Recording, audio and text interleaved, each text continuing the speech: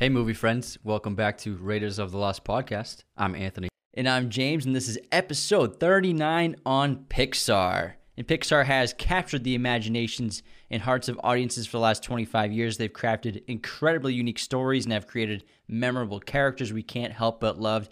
Every time you go to see a Pixar film, you're going to laugh, you're probably going to cry. You'll be blown away by the incredible animation that the studio has mastered as well. Pixar changed animation forever. Each one of their films resonate to audiences in different ways, and they always have profound emotional impacts on everyone. And I think everyone has an intense love for Pixar movies. Yeah, I don't think people realize how popular Pixar is because when you log into Disney Plus, Pixar is listed before Marvel and Star Wars, which blew my mind when I found that out, which is insane because the power of Pixar is real. Pixar films have grossed over $14 billion at the box office, which is absurd. Feature films produced by Pixar have won numerous awards, including 16 Academy Awards, 10 Golden Globes, and 11 Grammys. And I think what Pixar did, which changed the landscape of people liking animated films, is that with Pixar movies, they get a lot of just adults going to see the movies, not parents with kids. A lot of older people, a lot of adults are going to see these movies because they love them, because they resonate just as much with adults and older people as they do with kids. Absolutely. The relatability is an incredibly enticing factor for a lot of the films. And obviously you can say that some of their movies are more relatable to adults and obviously some are more relatable to children, but they do a great job of finding that balance to entertain audiences of all shapes and sizes and ages and variations and demographic backgrounds. Yeah, absolutely. In this episode, we're going to talk about the history of Pixar and briefly go over their first 10 films. They've made 22 feature films total and a bunch of short films, so we'll probably do a part 2 on this, and we'll obviously do franchise episodes on Pixar movies. There's just too many to do today. This episode of Raiders of the Lost podcast is brought to you by our friends at movieposters.com. Use coupon code Raiders15 to get 15% off your order today. This episode was also brought to you by Manscaped. Get 20% off your order and free shipping using coupon code Raiders of the Lost at checkout. Again, Raiders of the Lost at checkout for 20% off and free shipping. If you like our podcast and our content, the best thing you can do to support us is subscribe to our YouTube channel and follow us on Apple Podcasts, Spotify, Google Podcasts, and share us with your movie friends, your family members. We know you got those movie buds out there. Let them know that there's an awesome new podcast for them to check out. We're still only like 4.5 months old, so we're still pretty new. Hit that subscribe button, hit that bell button. The likes, notifications, let's go. Leaving a 5-star review is incredibly beneficial. I know every show asks for this, but it really helps us get seen by new people, and those written reviews are very helpful and really touch our hearts whenever we read them. Make sure to enter the contest we have going on right now for movieposters.com. It's a special edition Star Wars poster. It's worth $150. You got to enter the contest if you want to win it. They sent us this amazing retro Star Wars poster. It's for the 40th anniversary. It looks so cool. I want this poster, but conflict of interest. Yeah, so but we're giving it away for free. Check out our giveaway video to learn the contest rules to enter that contest. We also have a Patreon where you can support us monthly, where members get special perks like personalized videos, a special message, sneak peeks at episodes, and top-tier members get a monthly shout-out on the podcast to be immortalized forever. We're using the Patreon money to improve our set. We just bought these new microphones. I don't know if you're watching this on YouTube, you can see our new wood walls. It's brand real new, wood. this time. It used to be vinyl, now it's real. We're going to get more wood for behind us, and then we're going to add more props and things to decorate the set. So all this money is being put to great use for our podcast. And as always, spoilers are abound. Pixar obviously changed animation forever in the landscape of cinema. So why do we love animation so much, whether it be cartoons, computer animation? Animation is one of our oldest forms of modern storytelling. The first cartoon ever made was in 1908 called Phantasmagorie. It's a very cute little stick figure animation, but it still has all the elements in modern animation storytelling. It has a simple story, groundbreaking visuals, humor, and it has the heart of a human soul. I think animated films bring you back to your childhood, and for kids, it's easy for them to relate to talking animals or talking objects. And then for adults, when you watch an animated film, and a good one like Pixar or some of the classic Disney films, it's very nostalgic. It reminds you of when you watched those when you were a kid for the first time. Like watching Aladdin or The Lion King always brings me back to being like 5 or 6 years old watching it on VHS. And then the newest generation of animated films, they are more accessible now to adults than the older ones were. So it brings that nostalgic factor while watching a new story unfold. Yeah, I always feel like a little kid, even though we watched Coco the other day and I felt like a child watching it because it really brings you back to that feeling of childlike imagination and wonder and awe. And animation is the ultimate expression of imagination where the impossible becomes possible. There are no limitations. When it comes to animated stories, you can invent anything you want. Characters can be whatever they want to be and do whatever the animators want them to do. Yeah, and there's unlimited possibilities and potential for what you want to create in an animated film. And we grew up watching Saturday morning cartoons like Looney Tunes and stuff. And so we had a deep connection to cartoons. Yeah, they've always been a part of our life since we were kids, especially even Nickelodeon and Disney. Mm-hmm. So all these cartoons, we grew up constantly Saturday mornings, always watching cartoons. After school. And animated movies are generally very positive. They end on high notes, kind of like classic Hollywood endings. Anime offers a wide range of genres, complexities, and emotions that we won't really discuss in this episode. And anime films offer much darker themes and adult themes compared to films like Pixar and DreamWorks. DreamWorks and Pixar, the movies are made for everyone to enjoy. So a pair of parents can bring their kids to watch the film, and everyone can get something from the movie. So the parents aren't bored watching a kid's movie. There's more depth to it than the older animated films. In Pixar, not only have they changed the game in terms of films with feature-length computer animation films, but they've also improved special effects in live-action films and computer animated graphics in TV shows and video games as well. Modern kids shows today are computer animation. They're not cartoons anymore.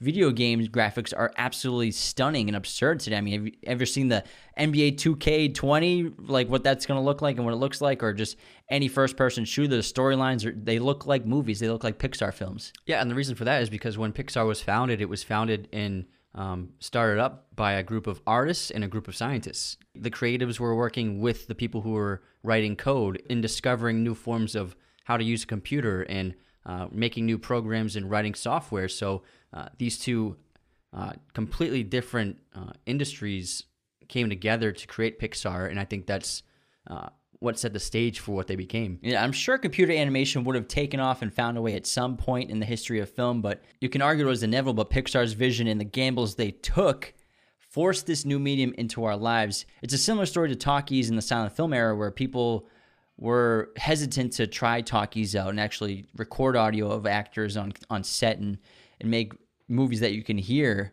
because they thought that silent film was the ultimate medium. But same thing with Pixar and computer graphic animation. They were kind of frowned upon, and not many people were willing to take the chance on computer graphics and thought that cartoon animation and hand-drawn illustrations were the only thing that you could do in cinema. This episode was also brought to you by Manscaped, the leaders in men's below-the-waist grooming. Manscaped offers precision-engineered tools for your comfort, obsesses over their technology developments to provide you the best tools for your grooming experience. And Manscaped has been so awesome to work with. Thank you so much to Cal for sending us all this fantastic equipment. They sent us their lawnmower, which is so cool. It's got a light on it. It's waterproof. You can use it in the shower. They sent us a ton of different deodorants and odorizers and T-shirts, underwear, cologne, everything you can think of. Pretty much everything on their site they sent us, and it's all fantastic stuff. Holiday season is around the corner. I'm telling you, if you got a man in your life, boyfriend, brother, this is the gift to get them. Something from Manscaped. This is something we actually want and need, especially with lockdowns and quarantines. We're home a lot, and, we got to make sure we take care of some stuff. Grooming's a part of life, so definitely hop on manscaped.com. Get 20% off your order and free shipping using coupon code Raiders of the Lost at checkout. Again, Raiders of the Lost at checkout for 20% off and free shipping. Use it this holiday season. I'm telling you guys, this is the perfect gift. A lot of the naysayers didn't understand it, and they didn't believe in it, and they didn't think that audiences would understand it. And nobody believed in Pixar when it first started. And John Lasseter, one of the founders of Pixar, was an animator at Disney, and he was the first person to suggest using computer animations to Disney. And he and his partner even made a short film, and Disney watched it and rejected it, and they thought that it would be a horrible thing to pursue, and they actually fired him. They let him go for this. And then this is how Pixar became to be, because Lasseter formed Pixar with a group of other animators. Yeah, and there's a great documentary called the Pixar Story on Netflix to get a background on how this all started. And like you said, it's John Lasseter, Ed Catmull, and Steve Jobs were the main trio that helped this company start. And Ed Catmull was on the software side and the This episode is brought to you by Visit Williamsburg. In Williamsburg, Virginia, there's never too much of a good thing. Whether you're a foodie, a golfer, a history buff, a shopaholic, an outdoor enthusiast, or a thrill seeker, you'll find what you came for here and more. So ask yourself, what is it you want? Discover Williamsburg and plan your trip at visitwilliamsburg.com. This episode is brought to you by Shopify. Forget the frustration of picking commerce platforms when you switch your business to Shopify, the global commerce platform that supercharges your selling wherever you sell. With Shopify, you'll harness the same intuitive features, trusted apps, and powerful analytics used by the world's leading brands. Sign up today for your $1 per month trial period at shopify.com/tech, all lowercase. That's shopify.com/tech. When you need mealtime inspiration, it's worth shopping Kroger, where you'll find over 30,000 mouth-watering choices that excite your inner foodie. And no matter what tasty choice you make, you'll enjoy our everyday low prices, plus extra ways to save, like digital coupons worth over $600 each week. You can also save up to $1 off per gallon at the pump with fuel points. More savings and more inspiring flavors make shopping Kroger worth it every time. Kroger, fresh for everyone. Fuel restrictions apply.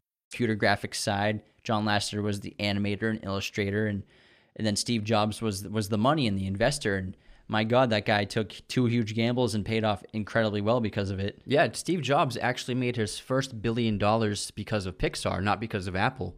He was the main investor of Pixar for a long time, and he was the majority stakeholder for years. And the money made off of Pixar from their first several movies, he pocketed most of it, and he became a billionaire in the process. Yeah, he was the only investor to invest in Pixar at the time when they were looking for money, and he invested $10 million in the company. And John Lasseter, being basically the pioneer of this entire vision, has since been forced to step down to Pixar due to sexual misconduct accusations, and he now runs Skydance's animation department, which is obviously a questionable call on Skydance, but obviously the things that he is supposed to have done at Pixar Studios is terrible, and you wish that kind of conduct doesn't happen in businesses. But you can't tell the story of Pixar without John Lasseter, so we have to talk about him, and we're not going to just erase him from the history of the studio. The thing with Pixar is they were the small company that were making things on spec. Yeah, one of the major catalysts for the creation of this computer animation department at Walt Disney Studios was they screened Tron for the animators at the company. And at the time, Tron, I think, was one of the very first feature films to feature any kind of like computer graphic animation, and they used a lot of it in that movie. If you've ever seen the original one with Jeff Bridges, super young in that movie, it's very cool, and it's a visually stunning film, and you never seen anything like it at the time, and still it's incredibly unique the way they shot it. It's incredible, and they realized that for some of the people at Walt Disney Studios realized that this was a future, and there was promise to this and a lot of potential, and John Lasseter was one of the only people at Disney willing to pursue this avenue of computer graphic animation films. And he made his first little short film called The Brave Little Toaster, which he showed the head of Walt Disney. And once he showed it to them after he finished this project, he was fired and let go from Walt Disney.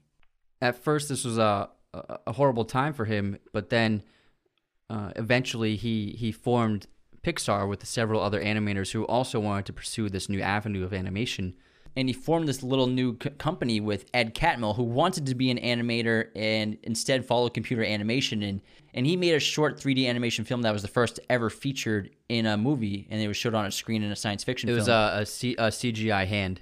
Ed was hired by NYIT to develop tools and software for computer animation, drawing and painting directly onto a computer. And Ed Catmull helped create these tools and programs initially in the beginning stages of computer animation to help artists and animators and put their ideas into computer animation. And then Lasseter, he couldn't really find too much work after he got let go of Walt Disney, but Ed Catmull got hired immediately by George Lucas for Lucasfilms to develop these new techniques in editing softwares and editing equipment for Lucasfilm special effects and digital editing. Yeah, and they obviously, he ran into Lasseter and hired Lasseter immediately for Lucasfilms, and this is where they started to develop more of that software for computer animation, and this was where the first major digital effects in a live-action film are used, where the stained glass man from the Young Sherlock Holmes, which got an Academy Award nomination for this scene. Basically, this digital stained glass man was created by this Department of Visual Effects and Computer Animation at Lucasfilm. And this had never been done before. Computer-generated character within a live-action scene with a real person acting alongside of it. Then Lucasfilm had these people and these editors and animators and computer scientists develop the Pixar image computer, which was used mostly in the medical field and satellite markets, but Pixar eventually used it and formed their company, Pixar, after getting investment from Steve Jobs. It's pretty amazing because at this point, Pixar was just a handful of animators and software engineers who were working together in like a couple of rooms in a small studio, and they were just producing these short films that they were submitting, and they were trying to get recognition, and they were making everything on speculation, and they were honing their crafts and improving and learning and writing new software. And so as the years went on, they got better at their crafts. This episode of Raiders of the Lost podcast is brought to you by our friends at movieposters.com. Use coupon code Raiders15 to get 15% off your order today. Movieposters.com is the number one site to get your movie posters, has been for years, and they're supporting all of our giveaway contests, especially this limited edition Star Wars movie poster contest. Definitely get into that and enter your name and information so that you can get a chance to win this awesome poster. Movieposters.com has great options for original designs, framing, backlight, canvas, and even plaque designs. In case you don't win any of our contests, use Raiders15 to get 15% off your order today at movieposters.com. Without Steve Jobs, none of it would have been possible, just like without John Lasseter or Ed Catmull, because Steve Jobs, he saw the passion and vision that all these artists and creators had, and they developed their first computer-animated short film of Luxo Jr., The Lamp, which is the iconic Pixar logo, in 1987. It was the first ever computer-animated film nominated for an Academy Award. And I love this short because it shows the soul of pretty much every Pixar movie in this little short film. The innocence, the beauty of the animation, the graphics, the humor. And it also shows the perspective of the animators who work on desks and they work all night, and there's a desk lamp keeping a light shining on their projects. And then they started making these commercials to help pay the bills. We saw a bunch of them growing up. And Tin Toy was a short film that brought children's toys to life, which obviously would be a precursor to Toy Story. Pixar began to again collaborate with Walt Disney, and they combined computer and hand-drawn illustrations for films. And then in 1993, they did the computer graphic imaging for Jurassic Park. And that won the Academy Award for Best Visual Effects. But the biggest problem with Pixar and Steve Jobs' investment in it is they were losing money. They were barely keeping the lights on. Jobs was losing $1 million a year. They were just trying to buy time because Jobs had a long-term outlook on this company. He really saw the potential. And Disney wanted John Lasseter to come be a director, but John Lasseter turned that down and decided to stay with Pixar. And that's where they developed the idea for Toy Story, which is the first feature film in Pixar's filmography. And Toy Story began as, I think it was a 6-minute short story idea, which turned into 30 minutes and which turned into a feature-length film. And they pitched this to Disney, and Disney greenlit it. And now this gave Pixar the ability to produce their first feature-length film, which would keep the lights on. A really cool, fun fact about all of the Pixar movies is that sprinkled within every single Pixar movie is the sequence A113.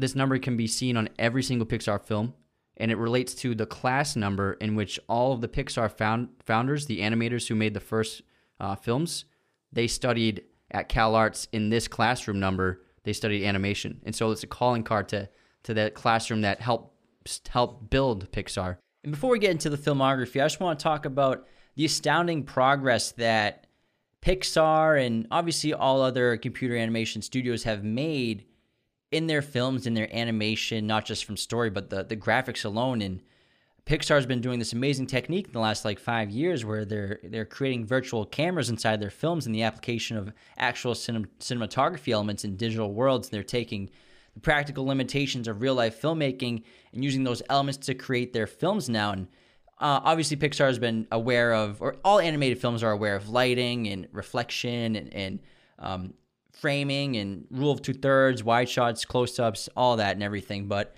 Pixar has been incorporating the use of these virtual cinema cameras and lenses in their films, and they hire actual cinematographers now. And their two most recent directors of photography are Patrick Lind and Daniel Feinberg, and they've really given a brand new aesthetic to Pixar films that didn't really exist before like 2015, 2014. And with these new practical elements, they're developing software and imaging with wide lenses, telephoto lenses, shallow depths of field, low angle, high angle, handheld shots, even split diopter shots, which is achieved in the real world with a glass attachment on the lens. This is a practical, real-life effect that they're achieving in a digital world, in a digital plane. And there's an absolutely stunning example of this in Toy Story 4 with the doll in the beginning of the film that's talking to Forky. Inside Out is full of all sorts of shaky, handheld-looking shots despite it being an animated film. And it gives us this real human touch to the filmmaking in a way that they're achieving these real-life effects is basically camera motion capture, where similar to how a lot of actors are filmed in motion capture for animation like Andy Serkis in Planet of the Apes or Josh Brolin as Thanos, Pixar is creating motion capture of camera movements, and this brings that human touch to animation, making it something more than just a Pixar movie in computer graphic animation. Yeah, I think I noticed this first when I saw Coco, and like you said with the lenses and the depths of field and the changing, but the camera movements in that movie feels like it's on a dolly track half the time or a steady cam, and so it's really astounding where they applied the process and production of filmmaking into their computer software. It's pretty fascinating. They also model very specific lenses for their animation depending on the scenes and attributes and characteristics of those lenses in the shot. And this is a testament to Pixar. As they make every film, they push the boundaries of what they can do, and they create new technologies like that. And I think that's happened with every single film, and I think the biggest advancements they've made were first textures, making hair, being able to create wet surfaces and wet characters and realistic water, creating crowds, and I think most importantly, creating beautiful lighting. Whereas if you watch the first few Pixar movies, you never really see where the light's coming from. Generally, light is coming from either the ceiling or from a window. Everything's pretty well lit too. Yeah, everything's well lit, and so as they developed technologies, they were able to make lighting more realistic, more subtle.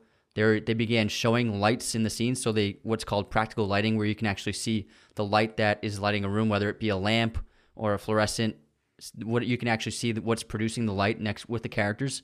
And they've also created beautiful images where they're filming scenes with only one light on characters or in a room, and you can really see how the realistic way that light travels is comparable to what we see now in real life. It kind of like glows a room everywhere inside and like in the air rather than just reflecting on a wall. If there's a candle lit on a table, it really has just the same realistic limitations that a candle in real life has. And I think they've elevated the realism of their lighting, and I think it's at their peak right now. I think it first started with, I would say, The Incredibles, and it improved with Ratatouille.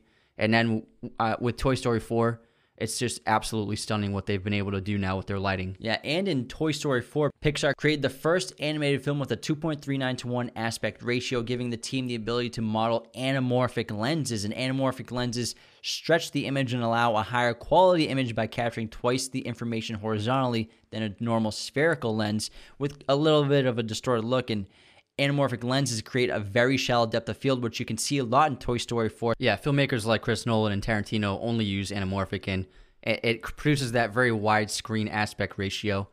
And it was never really done with animated films at all because they didn't have the need for it. But now that they have this amazing camera technology within the software, they can put it to use. The most important part of Pixar movies and why they are so successful and also so loved and revered is because of the characters. All of these films, they have memorable characters that you grow to love, and it's the characters are timeless now. And Pixar developed this story structure where it doesn't happen in every film, but most of the Pixar movies have the structure of having two leads in the film, and these two lead characters are very different from one another, but they both have a goal. They have a shared goal.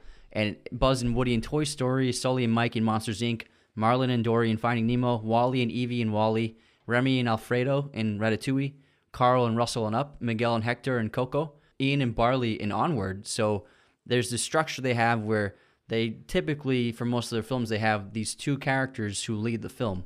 One last thing about Pixar movies is they have an uncanny ability to hire perfect musical composers for their films. Every score for a Pixar film is fantastic, unique, and fits the film perfectly. And composers like Michael Giacchino, Thomas Newman, and Randy Newman are the regulars of Pixar, and there are a few others, but the music in Pixar movies is second to none. Let's now get into the filmography of Pixar and going over their first 10 films, which begins with Toy Story and ends with Up. Toy Story was released in 1995, directed by John Lasseter, written by John Lasseter and about 7 other people, including Joss Whedon, fun fact, and many of the future directors of Pixar, including Pete Docter, Andrew Stanton. Woody, a cowboy doll who belongs to a little boy named Andy, feels threatened by the arrival of a new toy who calls himself Buzz Lightyear. In order to secure his position as Andy's favorite toy, Woody feels that it is his mission to get rid of the spaceman. Toy Story had a budget of $30 million and grossed $365 million worldwide.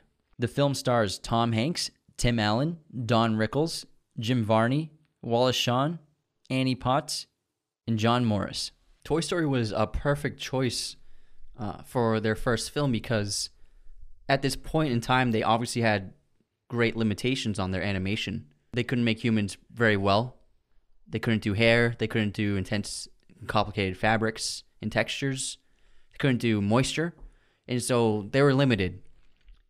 But with having toys, you have characters who have very smooth surfaces, can't really move in complicated ways. They're restricted by the way they're designed. And so I think that Toy Story was the best possible choice for their first film. Yeah, this movie changed cinema and film as we know it, being the first ever computer animated feature film. Not only was it a glimpse at this new technology, but it's also a perfect film. Although the animation is the most primitive in Pixar's history, and it has a pretty simple storyline of all of the Toy Stories, the original Toy Story to me is still the best one. And every time I watch a Pixar film, I feel all the emotions that harken me back to Toy Story, the original one. And it feels like all these other Pixar movies are trying to recreate the feelings that you get from the original Toy Story. And the concept itself is genius. The idea that toys are alive and come to life once they're alone without humans, because that is what every single child imagines when they're playing with them. It seems like such an obvious concept for a story, yet it's so genius. They're the perfect kinds of things and objects for kids to relate to because kids play with toys.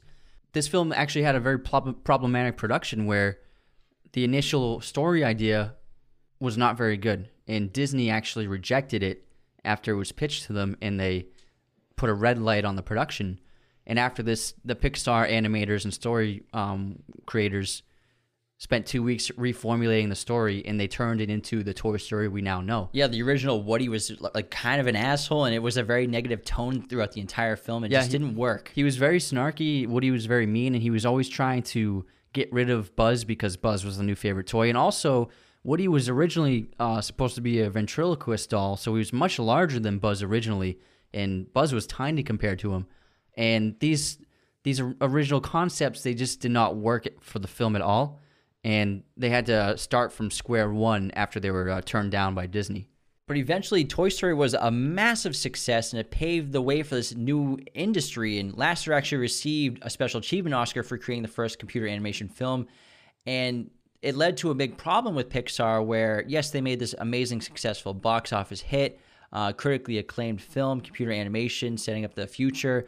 But Disney owned all the merchandising rights to Pixar, so they were basically screwed, and they just had to count on always making a big hit, or else they'd just go under. And so Pixar was forced to go public, became the highest IPO that year, and raised $132 million, and offered to extend the contract with Disney for a 50-50 split of everything thanks to Steve Jobs. Yeah, so now the company had an investment of $130 million, plus they were able to make more money on the gross of the film and merchandise.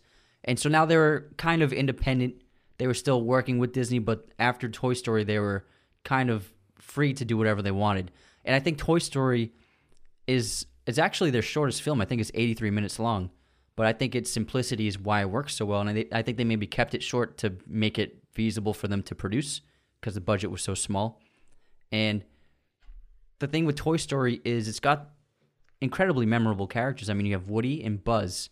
And Buzz is so great because he doesn't think he's a toy. The two of them playing off each other, I think, is why this film works.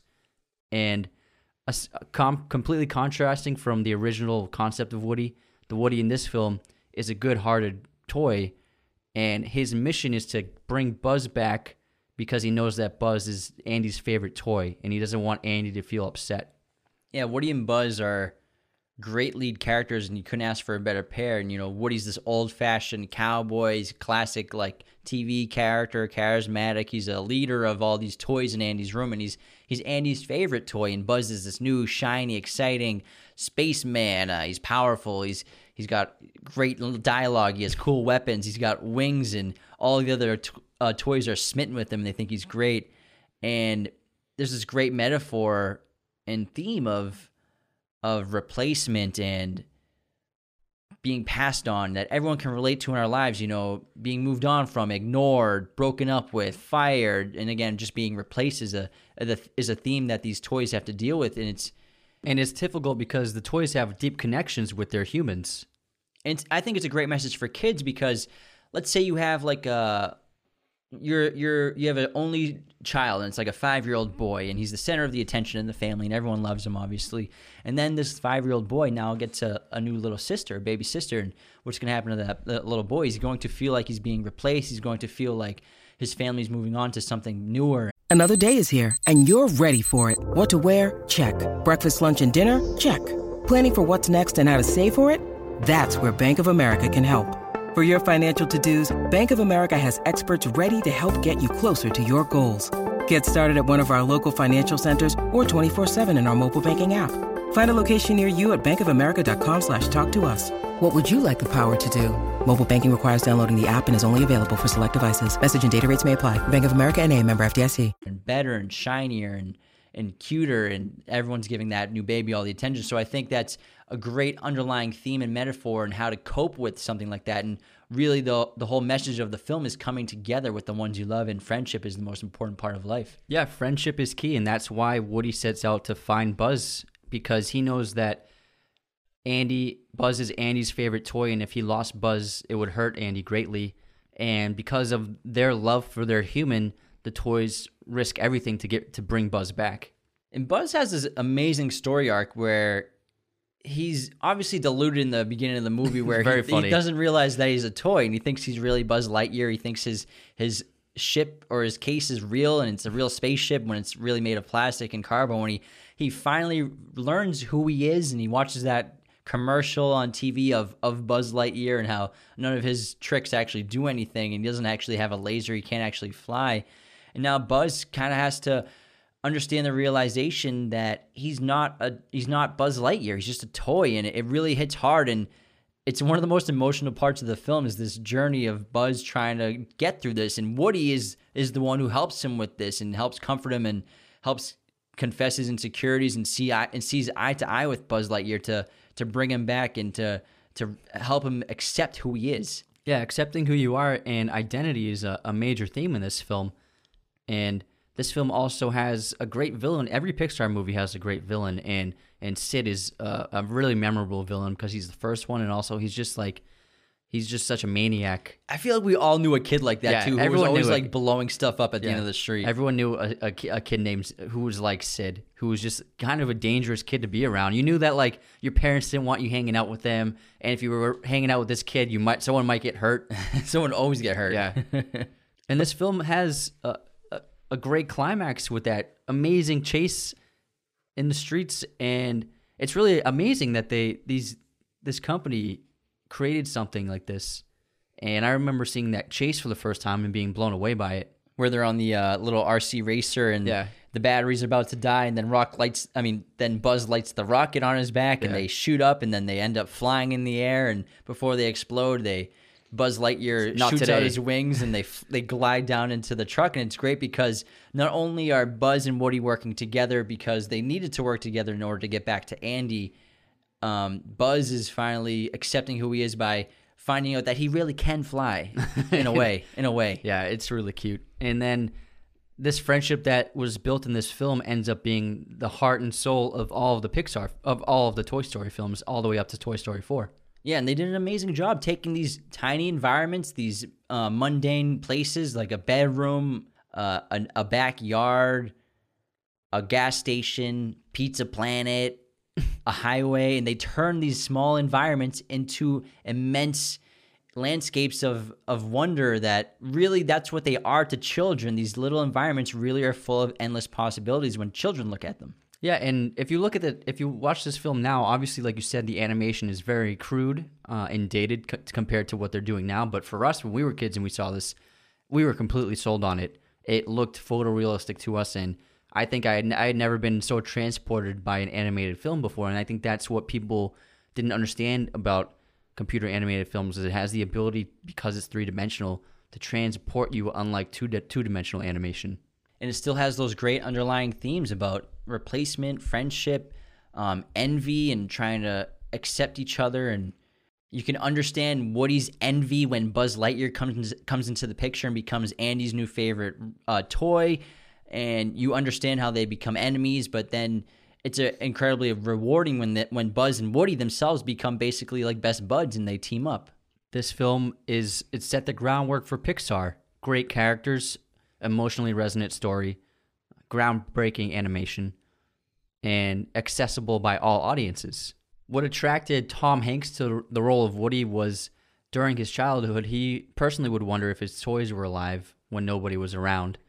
And in order to get him signed on for the film, they animated a scene from Turner and Hooch, and they took the audio from that film, which Tom Hanks made in the 80s, and they made a little short animated film with Woody as the animation.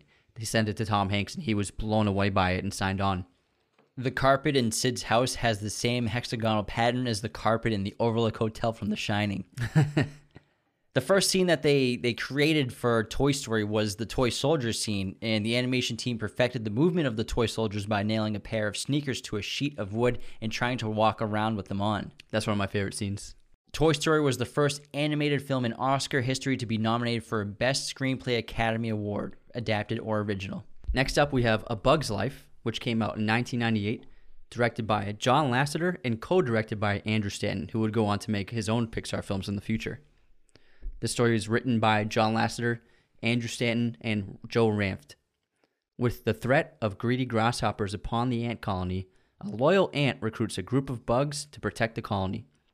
Voice actors in this film are Kevin Spacey, Dave Foley, Julia Louis-Dreyfus, Hayden Panettiere, Richard Kind, and Phyllis Diller. This film was the most successful animated film of the year, earning $363 million on a budget of $120 million. So after Toy Story, they got a big budget from their investors, and they were able to make A Bug's Life.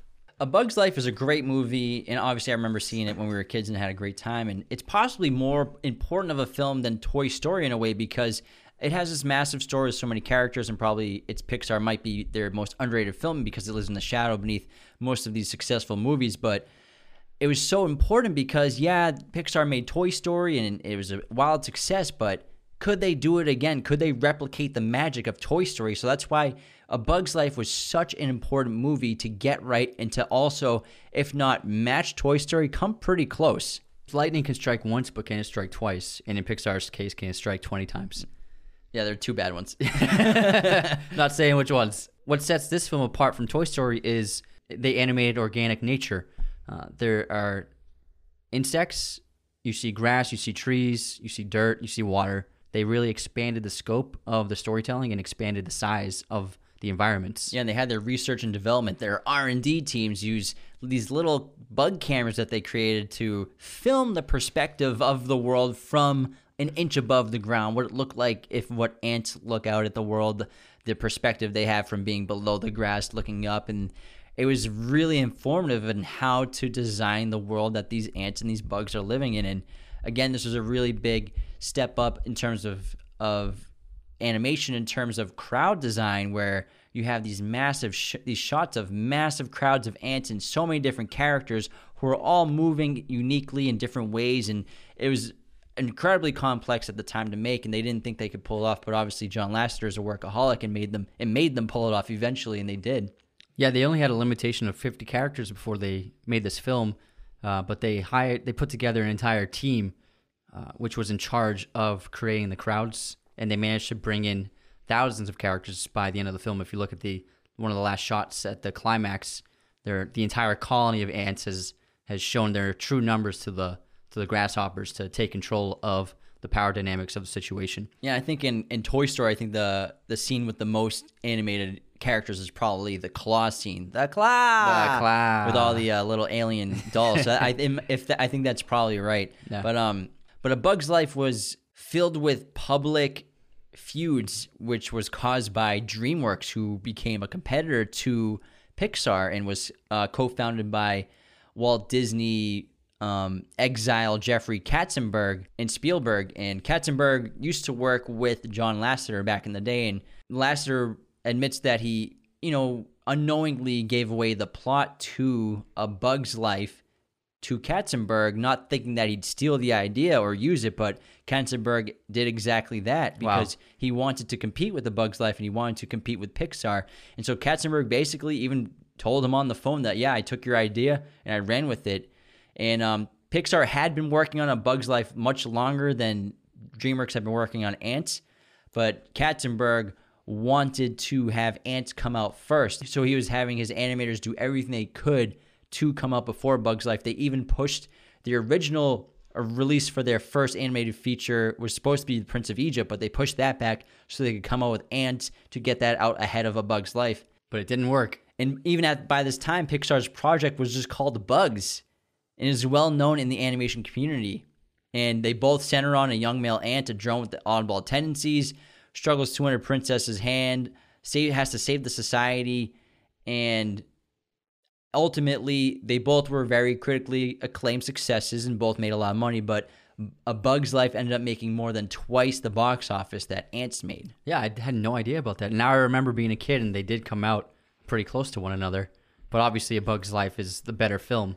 And I think Bug's Life works better because it's so much more colorful than Ants. Ants has a lot of dark grays and browns, and the ants are brown, and so I think that it doesn't have the same visual aesthetic as A Bug's Life, where every insect is a completely different character. There's lots of greens and blues and reds, and so I think it's a more visually stunning film. And the idea for A Bug's Life came during a lunch meeting between the head animators at Pixar, and during this lunch meeting, this group of animators came up with the ideas for A Bug's Life, Toy Story 2, Monsters, Inc., Finding Nemo, and WALL-E. Every single one of these ideas they came up with on this single lunch. That's insane. Yeah. And A Bug's Life is a much more family-friendly film compared to Ants, which has more adult themes and underlying messages. But A Bug's Life also does have challenging subject matter. It's probably the first, if not only, Disney Pixar-esque film to tackle these themes of oppression, and it's a pretty dark Pixar film. It's probably the darkest one. It's up there. I mean, there are intense scenes of Hopper crushing grasshoppers to death. Flick gets physically beat intensely. Hopper getting ready to crush Flick to death. And so there's some intense scenes and moments in this film.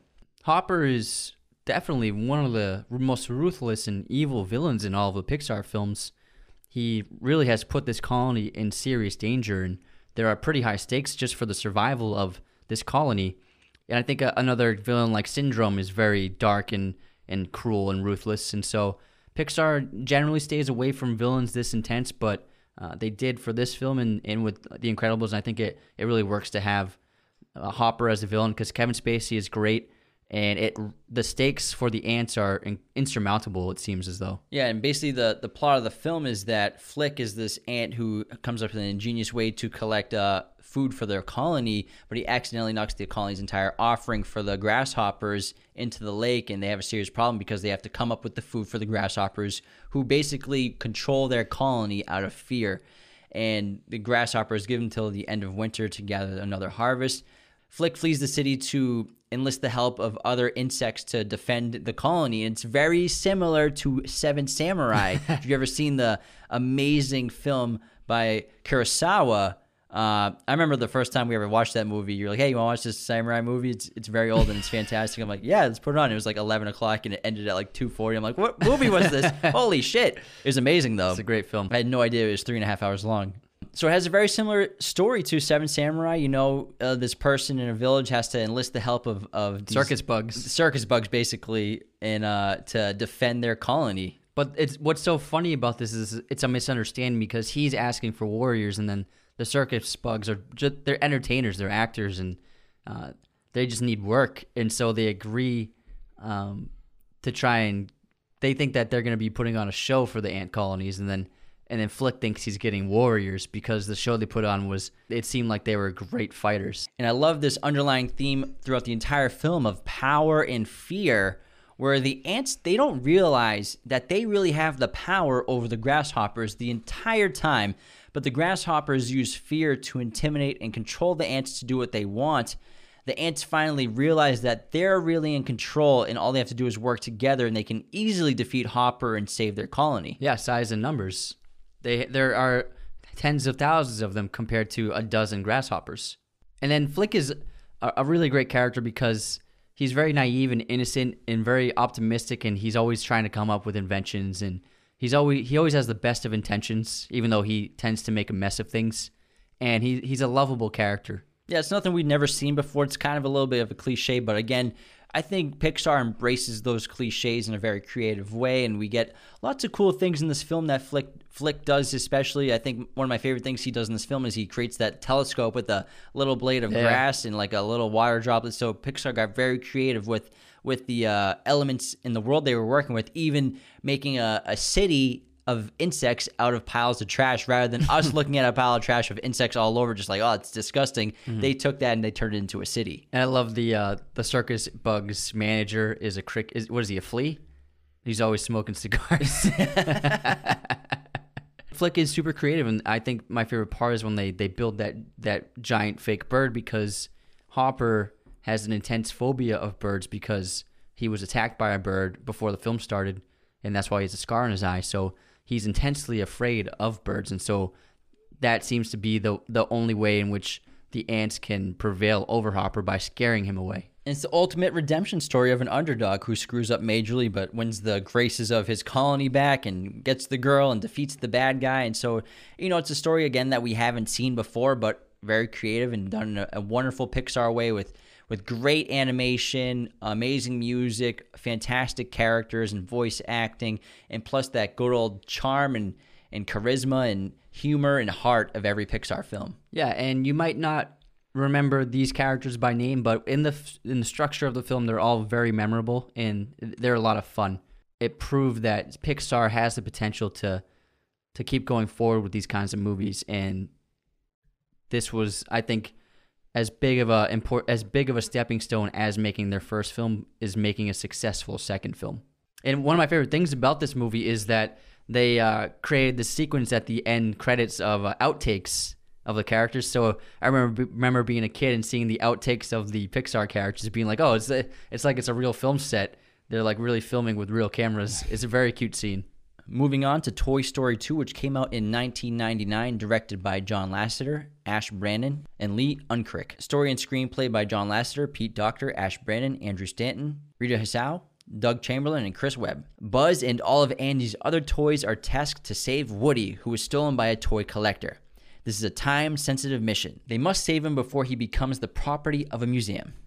This film had a budget of $90 million and had a global box office of $497 million. Toy Story 2 also has very strong, heavy themes. They're different in this one. The main theme of the film is Woody struggling with the idea that one day Andy's going to outgrow him. It's going to happen eventually, and he might be forgotten by Andy, and then that's a major conflict weighing heavily on Woody in this film. Yeah, I think this is a tremendous sequel, and it achieved basically everything that you want a sequel to a great movie to do. Expands the universe and the storyline. We get new characters, and we get to also explore more in depth our old characters.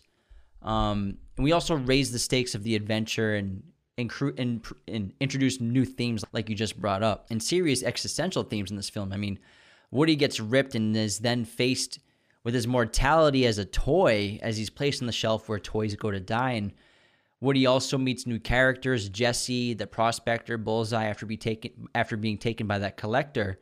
And he learns the backstory of who Woody really is and how he was once an iconic TV character. And after riding high on finding out who he is, he's faced with another dilemma, staying with the new toys to ensure that they remain out of storage, or returning home to Andy and his friends, which would doom his new friends to an entirety in storage, and also ensure that he, Woody himself, will also be doomed to never be played with again. And also the fact that because he's worried that Andy will eventually outgrow him, if he's kind of intrigued by the idea that if he stays in a museum, then he'll live forever in a museum. And so he won't ever be abandoned or thrown in the trash. And so that becomes an alluring prospect for Woody. And he eventually, at first, he tries to escape his situation. And then he eventually agrees with the prospector and thinks that it would be a better choice for him to go to the museum. I think this is the first film that Pixar actually tackles really intense themes, especially I see this as Woody dealing with death and mortality, like I said before, similar to what we'll get to in Up, which really did that even more, and even to an extent WALL-E. But Jessie is this great new character. She's a cowgirl in Woody's world, in his animated TV show world. And her story is one of the most emotional scenes I've ever seen in Pixar, where it's Jessie's story, and they do this touching montage of, I get goosebumps every time I talk about it. I'm getting them right now, where it tells the inevitable story of basically how every toy, they go from becoming the center of attention of their owners, loved and played with every day, taken everywhere, taken outside, indoors, wherever, to eventually being forgotten over time, given away, thrown out, lost underneath a bed, stuck in a closet. And it's an inevitable journey for every toy.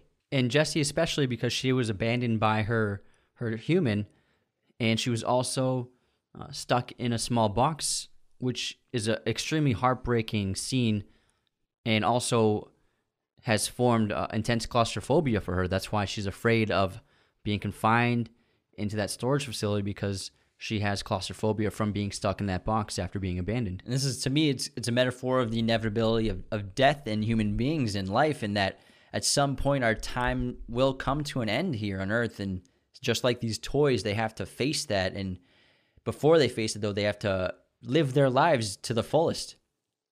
And while this is happening, Buzz and the team have decided that they're going to try and find Woody. And it's a really cute, it's really great to see Buzz taking the lead of the other characters. And these are the moments that bring levity and comedy to the movie. And I think my favorite parts of this storyline is that we're introduced to another Buzz Lightyear. And then we're also introduced to their mortal enemy, Zurg. Yeah, Zurg, who ends up being his father. And Buzz has a it's like a Star Wars, Yeah, obviously. it's like Empire. Yeah, and Buzz is doing his own self-discovery on his own. Yeah. And I love the way it opens up with the video game of him fighting Zorg. Yeah, because you think it's real. But he comes across that store full of Buzz Lightyears, and then there's the new doppelganger Buzz Lightyear who kind of takes his place for a little bit. And Buzz is great in this movie, and he's, again, like you said, he's like kind of the comic relief of the intense storyline that Woody's following. Mm-hmm.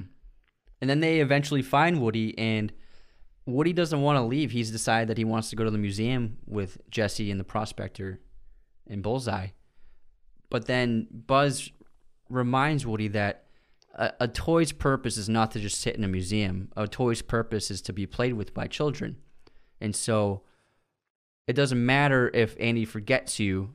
It's going to happen to everyone, but our purpose is to bring joy to the children's lives, not to sit on a shelf. And so that hits real hard, and Woody realizes that he doesn't belong in a museum. No toy belongs in a museum, so he decides to abandon Al in the prospector. You're hitting me hard with that. I'm getting teary-eyed over here. And then we end up learning that the prospector was the villain of the film, and he's the one who was preventing Woody from initially escaping. Because, like you said earlier, if the entire set of the Woody collection isn't together, then the museum won't take them. So the prospector wants to go to the museum. And the prospector is also very cynical because he's never been played with. He's just been a collector's item his entire life. And so he doesn't know what it's like to be played with by a child and the joy of fulfilling your purpose as a toy.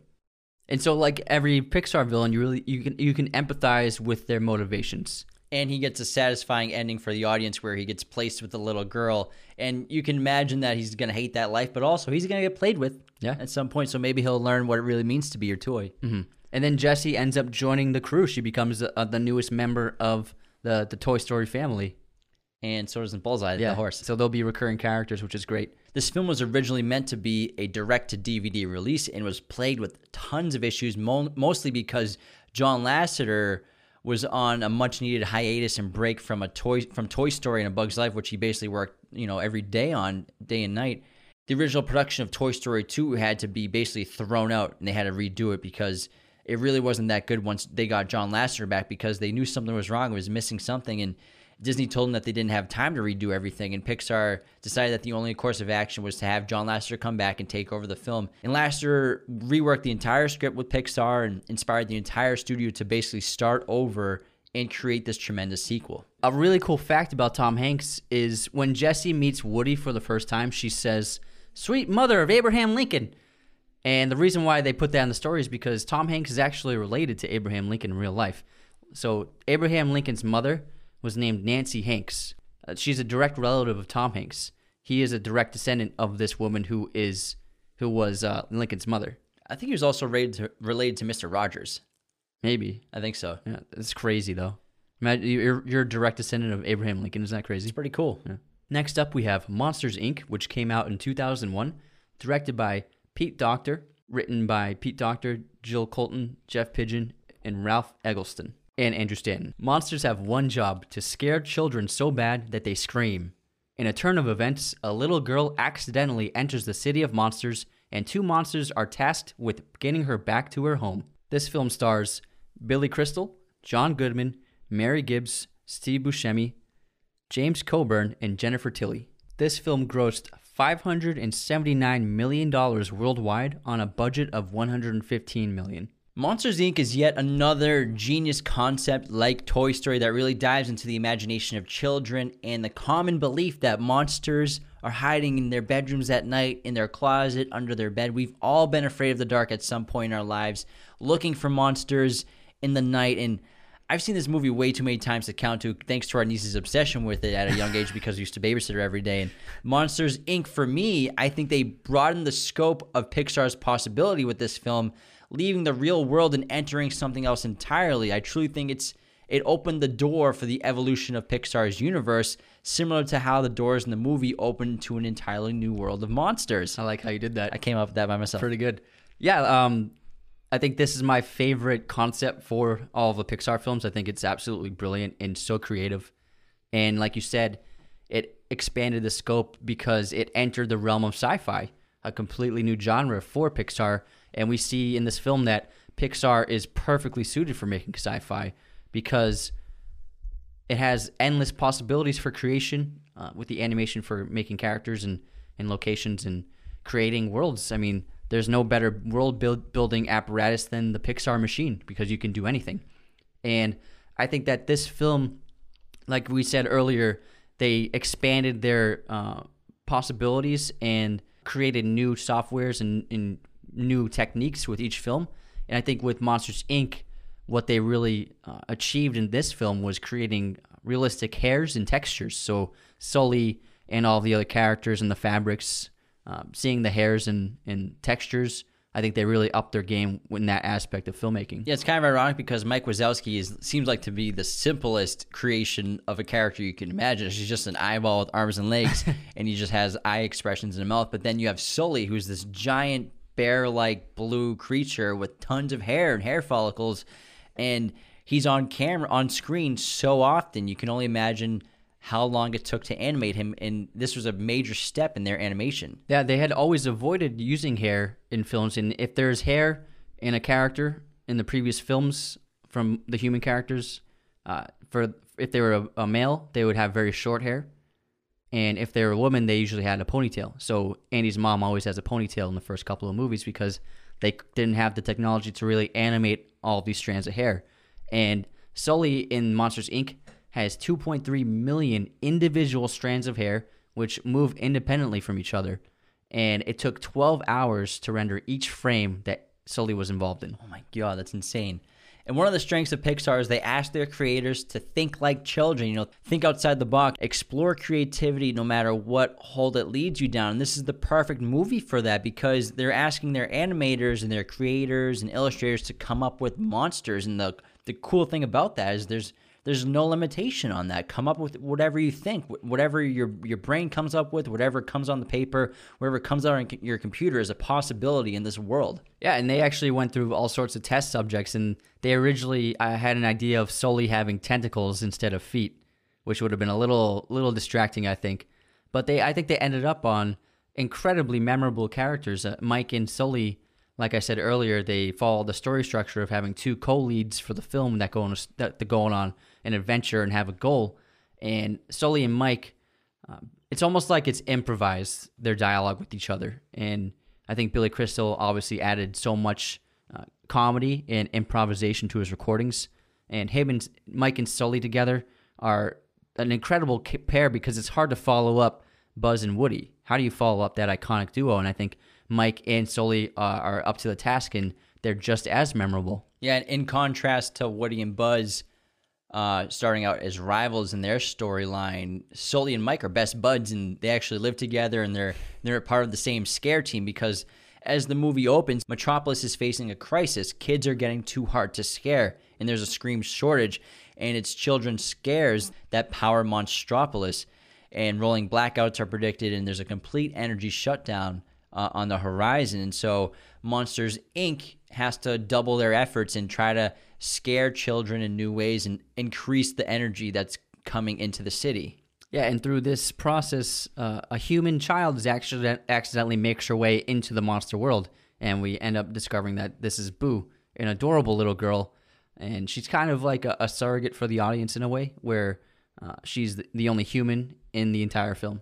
And it's ironic because kids are afraid of monsters in the film, but also monsters are afraid of kids, and it's so funny. Kids are supposedly toxic to the monsters. I think the heads of Monstropolis created this lie so that monsters don't really feel a ton of grief or guilt when they're scaring the hell out of these innocent children. It makes the monsters seem kind of heroic in a way that they're doing this to save their city and to power their city. And we get that like classic Armageddon slow motion walk with all the people that are looking to go into a NASA rocket, but they're actually just going to scare little children. And they all trip.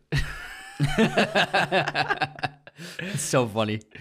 And this also has a great villain as well. Randall, played by Steve Buscemi, is a fantastic rival to Sully and Mike, but also ends up becoming a fantastic villain in the movie. Randall is working with Waternoose, where they have this scheme going where they have built this prototype machine which is going to suck scares out of children. So they want to kidnap children from their homes, bring them to this machine, and suck out all the screams they can from these children, probably causing them serious harm emotionally and physically. And that's their plan for trying to provide enough energy for the city. Yeah, and these monsters these main antagonists are as creepy and disturbing designs which reflect their personalities because they're clearly horrible characters and just are going to try to create harm to so many innocent kids. And the movie is so interesting because when monsters are scaring all these kids at the beginning of the movie, again, it represents the society that maybe doesn't have high moral values because it's kind of just business as usual, and it's, they're doing it to power their city and ambitions involved. And it's not until Boo enters their world where her and Sully start to develop this really cute relationship, and then Mike Wazowski gets in on it, and Mike Wazowski, and the three of them just become best buds, and they realize that Boo's a person or a being that has a soul and has emotions, and they're not much different. They just look a little different, and they live in different places. And Mike and Sully begin to understand that what they're doing is wrong, really. Scaring these innocent children is the wrong way to go about keeping their city alive and keeping their city afloat.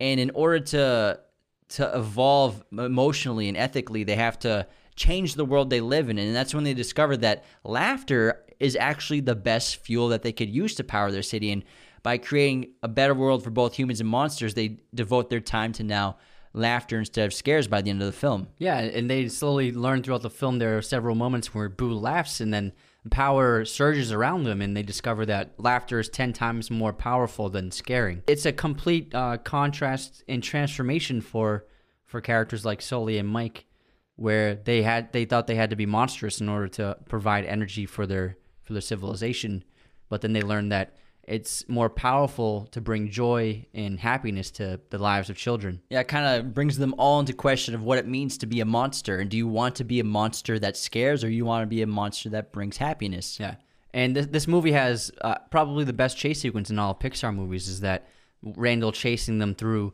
first of all, the giant factory where you can see millions upon millions of doors, and then moving through the doors once they're all unlocked, and they're traveling all over the world going through these doors. And it's a fantastic chase sequence, a really entertaining and exhilarating chase scene. Yeah, and I think this entire movie is hysterical. It might be Pixar's funniest, if not it's up there. It blows my mind how funny it is every time, and I still just think about it. It makes me laugh, and like the abominable snowman scene kills me every single time. It's so funny. Yeah, Billy Crystal really steals the show in this, and he actually turned down the role of Buzz Lightyear for Toy Story.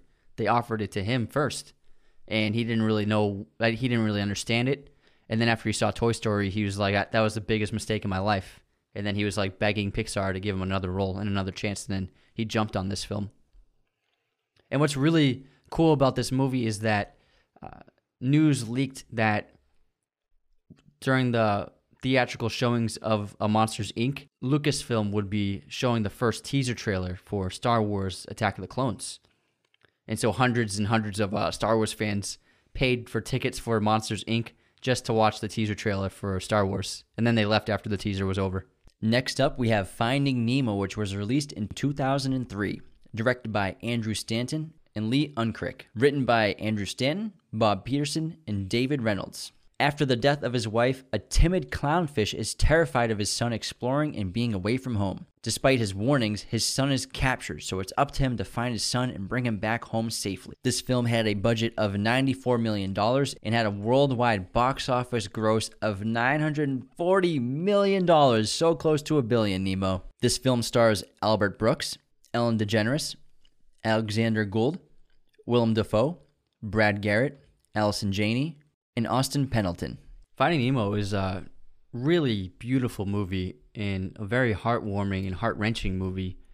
And I think that this is Pixar firing on all cylinders, where they perfectly blended drama and heart with great comedy. And this is the most visually stunning Pixar movie to date. Yeah, it's obvious that Pixar picked the perfect world and environment to make a movie in with Finding Nemo underwater in the ocean. And Pixar really got to flex those muscles from an animation perspective and show us something we've never seen before, and they sure did. And it's such a colorful film and unique and charming, and it's emotional, it's funny. It's actually hysterical. Yeah. And the stories are great, and we have like basically two storylines going on at the same time, and kind of a race to the finish. And it's full of creativity, and it blew every other animated film out of the water, pun intended, from a graphic standpoint. And they once again teamed up two memorable co-leads for this film, where we have Marlin and Dory. And so Pixar is once again using their trademark story structure to tell this story. And also every Pixar movie, the lead character has this theme of self-improvement. And in this film, Marlin goes through a character transformation of being a very worrisome and controlling father to becoming a more trusting and easygoing father by the end of the film. Yeah, Nemo is full of so many important messages, and most importantly, that it's okay to be different. Nemo was born with a birth defect. He's got that small fin, which forces his father, Marlin, to be overprotective of him, especially what happened to him with his wife, too. And this eventually pushes Nemo away and makes Nemo try bold things and to make up for this handicap that he was born with. And Dory has short-term memory loss, and as a result doesn't know much about who she is. And the moral of the film is everybody is unique, and it's important to accept who you are, and that you have to try to live the best life possible no matter what cards you're dealt. And you shouldn't let what makes you unique hold you back, but instead you should embrace it. And this film demonstrates the power of the love of a parent to their child, because Marlin has an impossible task in front of him where he has to somehow find Nemo, who's taken by a human, and he traverses the entire ocean in order to do this impossible journey.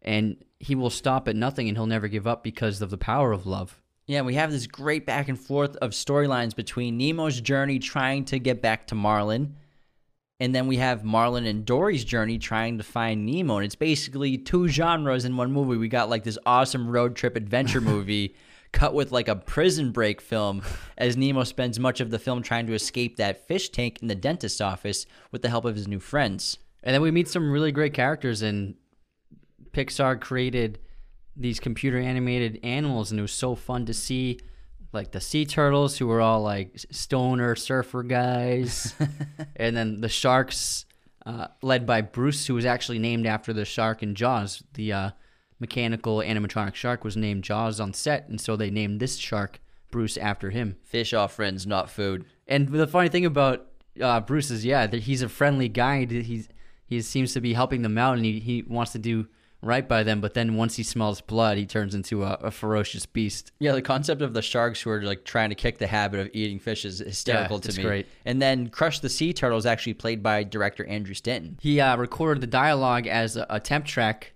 just to have in the film for editing, and then they were planning to hire another actor, but every time they showed the film to someone, they loved his performance as the turtle, so they kept it in. Marlin in this movie kind of reminds me of Prisoners with Jake Gyllenhaal and Hugh Jackman, where his whole life is based on protecting his son and his family and caring for his son and not letting anything bad happen to his son. But then something bad does happen to his son when he's captured by the scuba diver, and we have to watch him on this emotional journey where half the time he's a wreck, and he's just doing whatever he can to find his kid. And it's a very similar storyline, except a lot less dark. Yeah, a lot less violence. But you're right. And I think that this film has the most beautiful score in all of Pixar movies. I think Thomas Newman's score for Finding Nemo is remarkable, and he really translated the feeling of being in the ocean and the heart and the love, which is the center of the story, through music. And I think it's the most essential musical identity for a film. And this movie has a huge payoff when Nemo and Marlin are finally reunited after Dory finds Nemo, who escaped that fish tank in the dentist's office.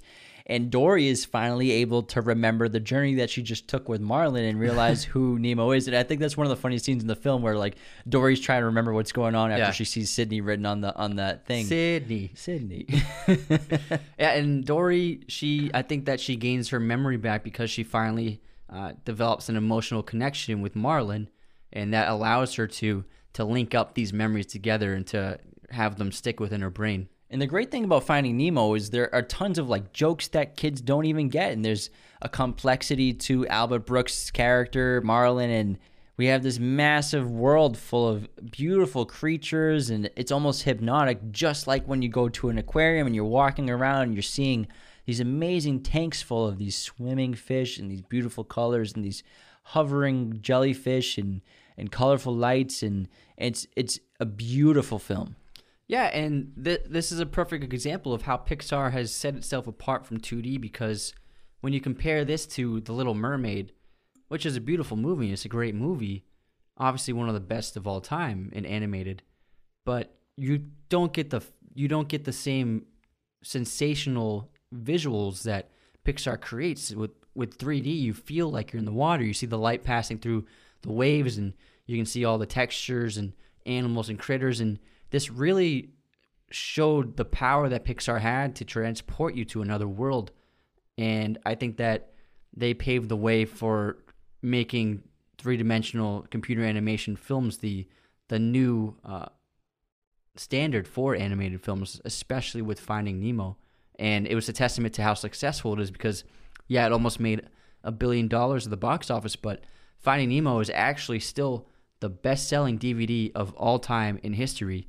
It has sold over 40 million DVDs, which amounts to about $1 billion just from DVD sales. And Pixar had become so good at what they did. The surface water they created originally for this film looked too realistic, and they were afraid that audiences would think that they just filmed it in real life and that it was live action water. So they actually altered the animation to make it look a little more fake to make audiences accept that it's an animated film. Next up, we have The Incredibles, which came out in 2004, directed and written by Brad Bird. Following the fall of superhero credibility, superheroes are forced to live a quiet suburban life. After an attack is imminent, a superhero family comes out of retirement to save the world. This film earned $631 million worldwide on a budget of $92 million and stars Craig T. Nelson, Samuel L. Jackson, Holly Hunter, Jason Lee, Dominique Lewis, and Teddy Newton. The Incredibles is an incredibly fun movie. When people talk about the best superhero movies made this century, I never understand how no one puts The Incredibles in their lists, and they always leave it off because it's an animation film. And it's fantastic, and I can't think of a better way for Pixar to make the ultimate family film than to tell a story about a family of superheroes. Yeah, and they're actually quick to the superhero game. They made this before any Marvel movies were made. They made this before Batman Begins. And if you think about it, these films take about 3 years to make, so they started production on this in 2001 when only the first Spider-Man had come out. So they were way ahead of the curve of the new superhero trend that we're so familiar with. And they brought on Brad Bird, who was not a part of Pixar. He's the actual first outsider they brought into Pixar to direct and write a film because he had just come off of The Iron Giant, which was a great film. If you haven't seen it, check it out. I think it came out in 2001 maybe, or 2000. And it was a beloved animated film, but he felt that the production company kind of messed up in the terms of the marketing because the film didn't make that much money, and he thinks that they ruined it because they didn't market it correctly or enough. And so he was very upset that not enough people saw the movie, and so he was happy to try out Pixar and see what he could get out of this company, and he learned quickly that they wanted to give him as much freedom to do whatever he wanted. And ironically, this is Pixar's first feature film about human beings, about a story of humans. And Pixar, I think they lose a little bit of that creativity and imagination and that magic when they make stories about human characters because it turns down that imagination a notch since they're dealing with many of the limitations of our own reality. But this film is also very relatable to many people and families because of these human characters. And we're shown, the mundane and everyday lives of a family when they're not fighting crime and how normal they are compared to us and how they're just like us. And despite being superheroes, they're not gods like we see in the Marvel movies and DC movies. They're just normal people. And obviously we have crimes and supervillains in the film, but we're also shown these problems of jobs, of school, of familial bickering and fighting and real family, real world problems. Yeah, these characters, they kind of feel like they're stuck. Every member of the family is stuck in some certain way, whereas Dash is stuck because he's not allowed to run or really show his skill because he's so quick. Violet is kind of stuck because she's afraid to really open up to anyone and really show who she really is. And Helen is tied up with the family and taking care of the household, and she has her hands juggling the kids and keeping the house in order and a job. And then Bob is stuck at work. He works at a cubicle. He's stuck in traffic every day, and he just feels trapped in his life because superheroes in this film have lost their credibility because of the damage they had caused during their efforts of saving people. They caused a lot of collateral damage, and so superheroes are not allowed to operate anymore. They were forced to just become normal people. And so Bob and Helen especially, they lived these exciting lives of being superheroes and fighting crime and saving the day, and now they're kind of just stuck where they are. And Helen, she's happy with who she is and what she has, but Bob, on the other hand, he's become so lost, and he's lost sight of what really matters in life that all he can think about is the superhero he used to be, and he wants to get that back, and he's lost sight of how important his family is. And you can kind of compare that to a lot of people in the world where maybe the superpowers for them is their ambition or their dreams or something that they wanted to do in their life, and they get held back by some of the trappings of life, whether it be a job or a family that kind of prevents you from doing things that you want to take a chance on. And I see that as superpowers are people's ambition and dreams in real life. That's actually perfectly relatable. I can totally see that. I think you're right for sure. Thanks, man. And this film, they broke the tradition of having a pair of leads. This time we have an ensemble. There are a lot of characters in this film. They all have their own point of views. Ultimately, yes, Bob is I would say the lead of the film, but I think everyone in the family has an extremely important part to play in this film. And I think Sam Jackson is absolutely great as Frozone in this. Oh yeah, him as Lucius in Frozone is hysterical and one of the best characters for sure. And we're on this journey of a dysfunctional family in the first and second act of the film who have to eventually come together and achieve success at defeating the main villain of the film, which is clearly a common plot device of a lot of Pixar films and a lot of animated films too, obviously, that learning to come together. And Pixar in this movie does an incredible job walking this like fine line or this tightrope of balancing comedy and humor with seriousness in these dark tones and these real life tones. And it's constantly dipping kind of back and forth into those different realms. And they both balance out so well that it doesn't get too serious before it gets funny and doesn't get too funny before it gets serious. Yeah, and Syndrome is a great Pixar villain. And like we said earlier, he's one of the darker Pixar villains. And he actually has a brilliant plan where he uses Bob's desire to be a hero again to improve his own machine to perfect it and make it unstoppable. He's been on the solo mindset where he's just been selfishly thinking about himself and his life, and because of his desire to be a hero again, Syndrome takes advantage of that. And ultimately throughout the film, he learns that he needs the help of his family in order to defeat the villain. Exactly, because it's not being alone and fighting crime that makes him happy. It's being with his family in fighting crime and being together with the people that make him happy. And one of the main themes of the film is accepting who you are. And like we talk about, the Incredibles are forced into hiding, and so aren't all superheroes and must go into hiding from persecution. And, you know, Mr. Incredible and his family are stuck in this suburban lifestyle that they all hate, but they end up accepting who they are and showing the world who they are and saving the world at the same time. And this is a fast-paced movie. Bird's style is incredibly fast-paced. The editing is quick. Not many long takes. All the takes, I mean, they have to be at least under 3 seconds long each. But they transition really well, and the movie flows real well and real quickly, and it moves on from chapter to chapter effectively. And the music is fantastic. Michael Giacchino, this is his first Pixar score. He's done, I think, 6 now.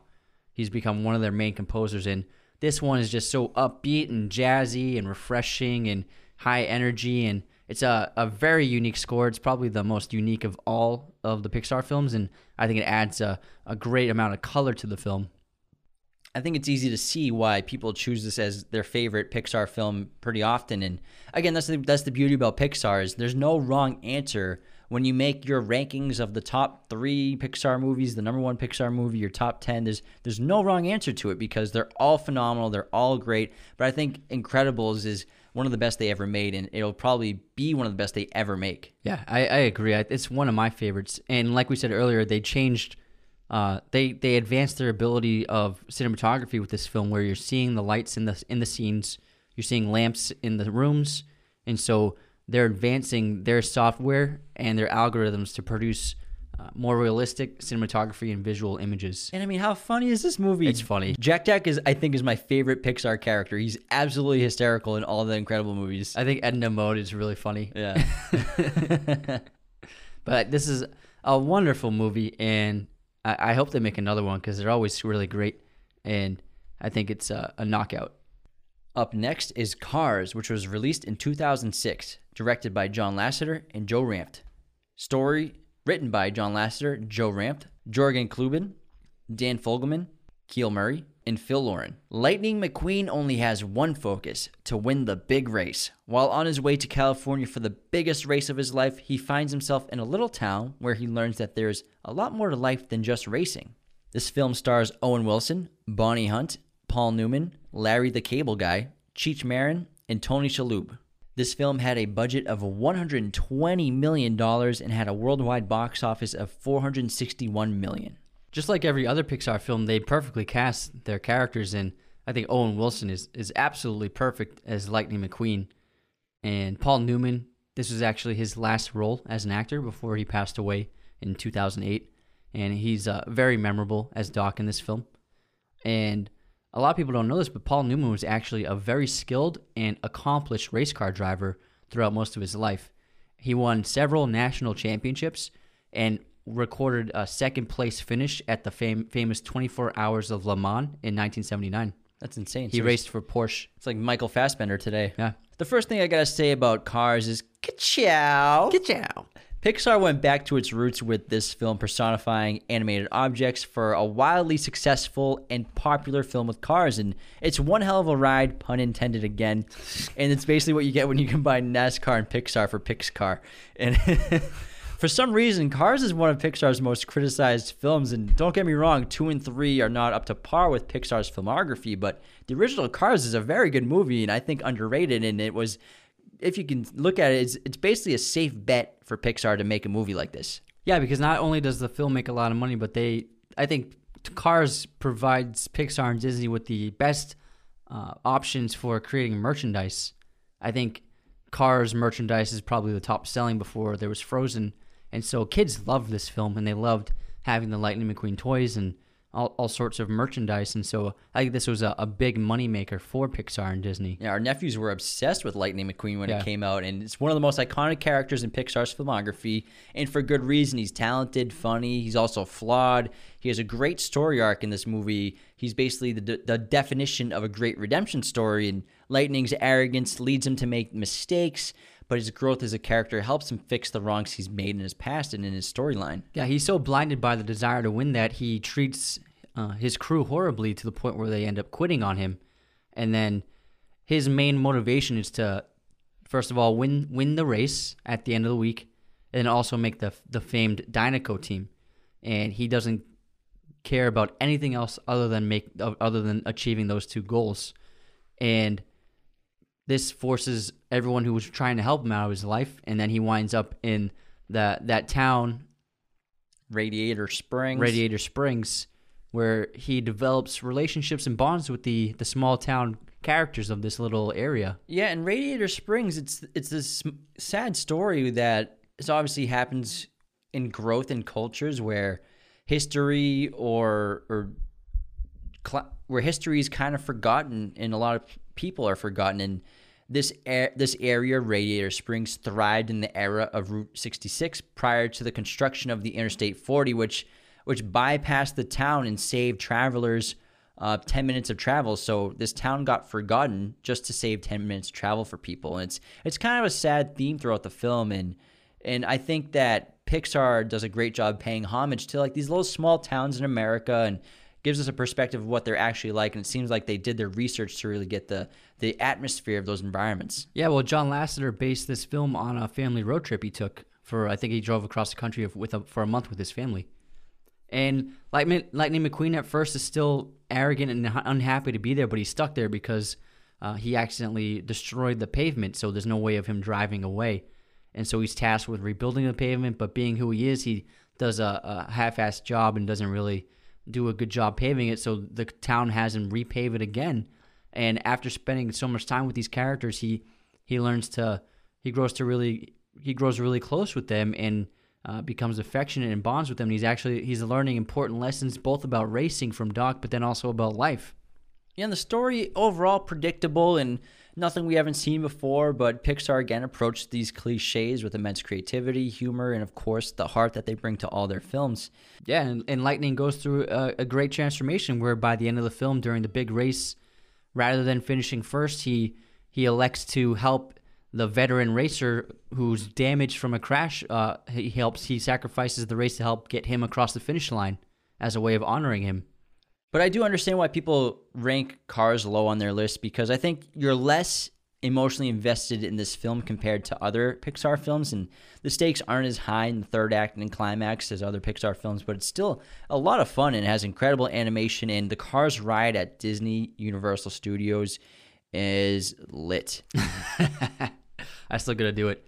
But yeah, I think that Pixar is always trying to do something new and something different, and with Cars, they were able to enter an entirely new different world, and then they advanced their technology even more so in terms of action and movement and being able to create these chase sequences at such high speeds. And I think the rendering for this film was twice as long as any other film because there's so much information happening in every moment during the races that it just took so long to render all of the footage. And Owen Wilson's awesome in this movie, and Paul Newman's great, and Owen Wilson's got that great voice. Hey guys. And when this film was released on DVD, it sold 5 million copies in 2 days. So this was very popular. Yeah.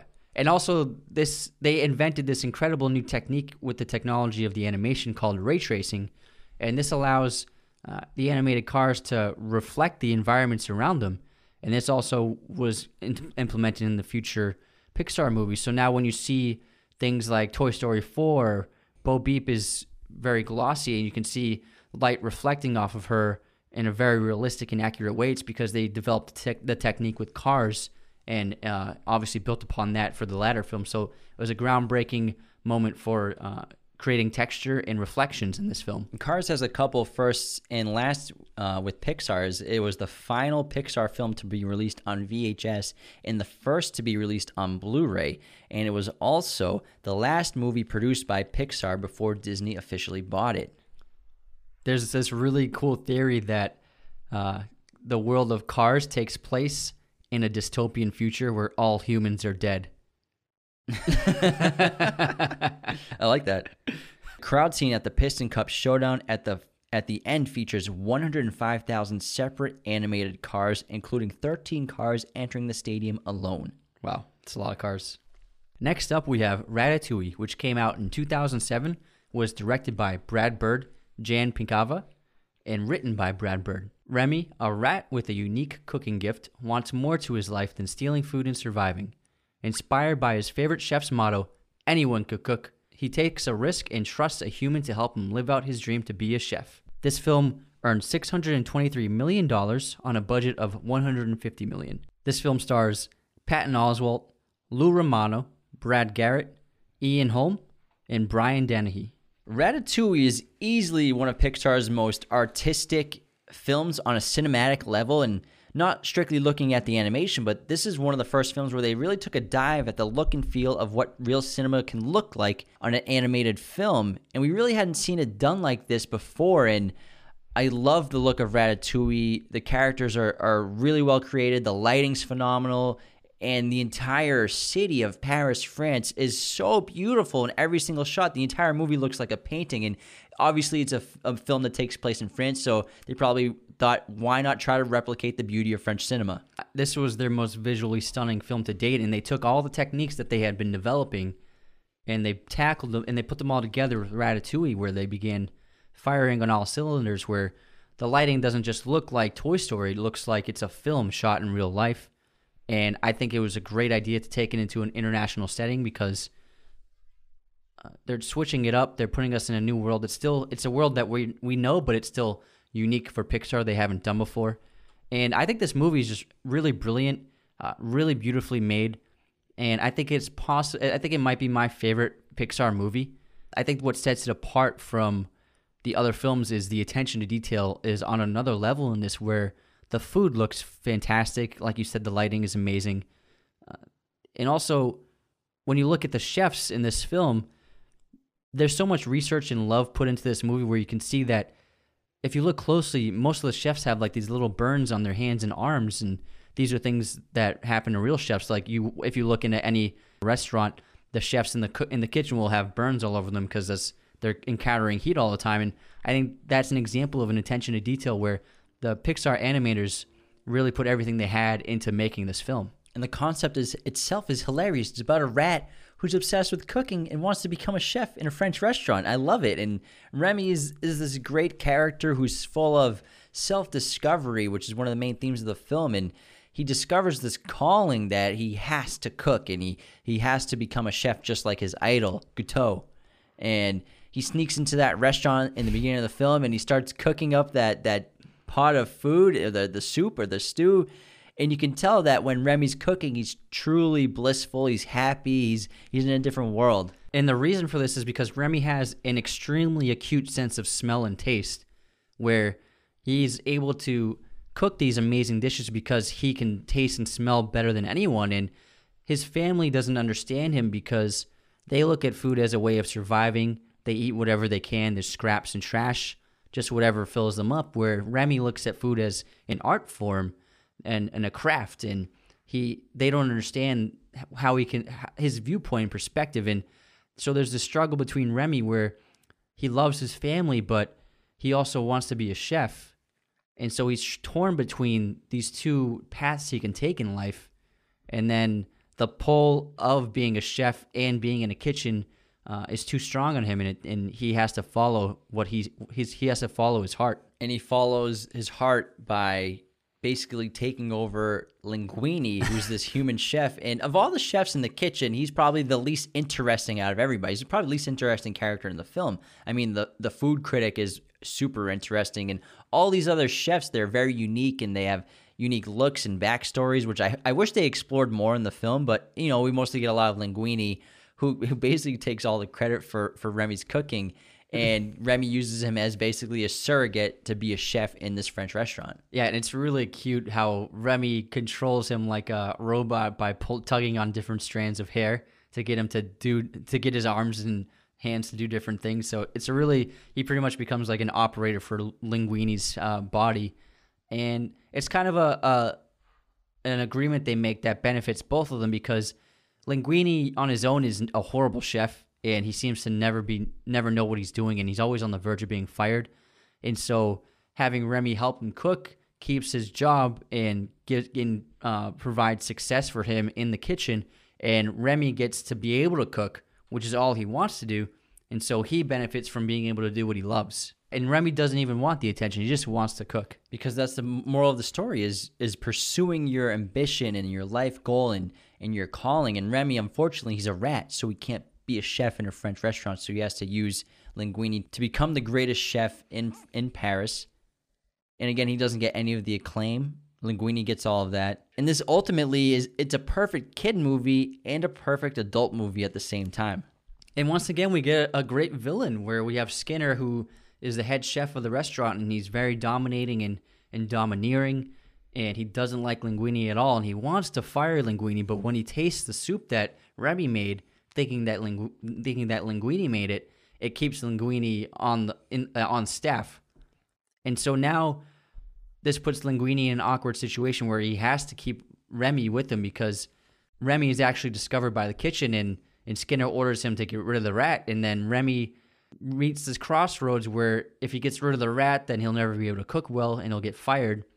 And so he decides to keep Remy alive, and they partner up on this task of cooking in the kitchen and making beautiful food. But Skinner has this ulterior motive where he wants to use the food that Remy is cooking and sell it as frozen dinners to make a business out of it. And we also have another antagonist to the film, who's Anton Ego, who's the arrogant food critic, who's shown throughout the film as being this tall vampire-like person, and he's got these dark sunken eyes, and he's always upset, and he never gives anyone a good review or a good rating. And he's actually got this incredible character transformation where he goes from being the cynical person to becoming very humble and honest, and what we should all try to become at the end of the day in our lives. And Ego, when he tastes the food at the end of the film that Remy makes him, it's a very humbling experience just to watch, and listening to the review he writes and hearing the words, it's pretty emotional, and it seems to articulate what we all feel when we go through that kind of transformation. Yeah, and Anton Ego he's a great character, and he has that famous line. He goes, "I don't like food, I love it. If I don't love it, I don't swallow." So funny. And that food that Remy makes for him at the end of the film, the reason why it becomes such a powerful moment for him is because it creates a connection to his childhood, and it reminds him of the ratatouille that his mother used to make. And then I think his entire life he's been very negative and hard on chefs in his criticisms, and he lost sight of the whole point of food. And the whole point of food is to make a connection. And I think when he has this ratatouille, he remembers what he loved about food. Yeah, and just like that, I think at different points in our lives, we all kind of seem lost or in some sort of existential crisis, and we're trying to find our identities. and our ambition and our paths in life. And Remy is the perfect metaphor that nothing stopped him from following his dreams despite being a rat. Nothing stopped him from doing what he felt he was put on earth to do, following his gift and pursuing his desire to be a chef despite being a rat. He does it. Yeah, that's the main theme of the movie, that no matter who you are, you have the potential to do anything that you set your mind to. And Gusteau, in the film, his famous motto is, anyone can cook. And that applies to Remy because he might be a rat, but he can cook better than anyone else in France. And no matter how small or insignificant you are, you can achieve anything. It has a very happy ending, and if you haven't seen it, spoilers alert. Remy and All of these movies. Remy and Linguini, they open up their own restaurant, and it's found out that Remy's a descendant of Gusteau, and they get the good review from Ego. So it's a very positive ending, just like all Pixar films, and it's very touching. Yeah, and Remy, he achieves the two things that he was at a crossroads about, where with the new restaurant, he manages to keep his family close to him while still cooking and being a chef, because he employs his family in the kitchen as his sous chefs. And so now he's able to stay with his family and be with the people, be with the rats that he loves, while he's still able to pursue his craft and his love of cooking. And I just love this movie. It's really beautiful. It's got great messages for kids and for adults. And I think Pixar just blew everyone away with the beauty of this film, and they just stepped up their game once again. Pet rats were kept at the studio in the hallway for more than a year so that animators could study the movement of their fur, noses, ears, paws, and tails. In France, where this movie is set, the film broke the record for biggest debut for an animated movie. Brad Bird cast Patton Oswalt in this film after listening to one of his stand-up jokes in which he described the menu of some chain steakhouse he went to. Remy has 1.15 million hairs rendered, whereas Colette has 115,000 hairs rendered, and the average person has about 110,000 hairs. Next is WALL-E, which was released in 2008, directed by Andrew Stanton, written by Andrew Stanton, Pete Docter, and Jim Reardon. WALL-E is the last robot on Earth, as all of humankind has left due to the Earth being uninhabitable, due to pollution and trash. He spends his days performing his duties of picking up trash one piece at a time. He becomes more than a little lonely until he is paid a visit by Eve, who then takes him on an adventure across the galaxy. This film stars Ben Burt, Alyssa Knight, and Jeff Garlin. The film had a budget of $180 million and a worldwide box office of $521 million. It won the Oscar for Best Animated Feature. And just like we were saying about every new Pixar movie is an improvement, with WALL-E, they really improved upon the size and scope of the world, where in WALL-E you have these immense landscapes, whether it's on Earth or in space or on the station, and the lighting is incredible, natural lighting from the sun, and they've really crafted these gigantic landscapes and environments in this film. Yeah, and the smogginess and these skyscrapers that are just made of trash and all these intricate little pieces of trash and all these little, just even those blocks that WALL-E creates of trash are just so immense with detail and richness and color and edges, and it's incredible. This film is beautiful despite obviously end of the world vibe look to it. Yeah, it's a dystopian future where humans have left Earth because it's they deem it unable to produce any kind of agriculture anymore, and so they've left Earth to live on this giant space station. And over the past generations, humans have become so lazy and dependent on technology, where automation and robots literally do every single task for humans, and they've become lethargic and unmotivated to do anything, and they become addicted to screens where they all have these holographic screens in front of them at all times, where it is a brilliant commentary on the world today. And it's actually even more relevant now than it was 12 years ago, where we've become more addicted to screens than ever before. And we have become reliant on the ease and convenience which our technology has given to our lives, whether it's like you don't even have to leave your house to get anything delivered, and purchasing anything super easy, and just everything is so convenient and easy for many of us that we've kind of lost our work ethic and motivation to do things. Whoa. Wally's one. Wally's a perfect film in my opinion. It might be Pixar's best, and it's always been, I think, my favorite ever since I saw it, even just the first time. And it's ranked by many people as a top 100 movie of all time. And it has so many deep themes of consumption and consumerism and waste and pollution and addiction again to technology and destruction of Earth and climate change and how humans have a massive effect on nature. And what better way to capture the attention of kids and to relay these real issues on Earth than with this amazing story of this robot and space travel. Yeah, I agree. And Wally is such an adorable and lovable character. He's the last robot of his kind, and he's the last one performing these duties on Earth. And he's very innocent, and all he can say is Wally. Wally. And even the first act of this film is pretty much it's a silent movie. There's no dialogue really at all, but you emotionally connect with him. And Wally actually reminds me a lot of E.T., where they both become fish out of water, and they can't really communicate, and they have similar appearances, and I think they have the same personalities as well. Very lovable, looking for a connection, and looking for a new home.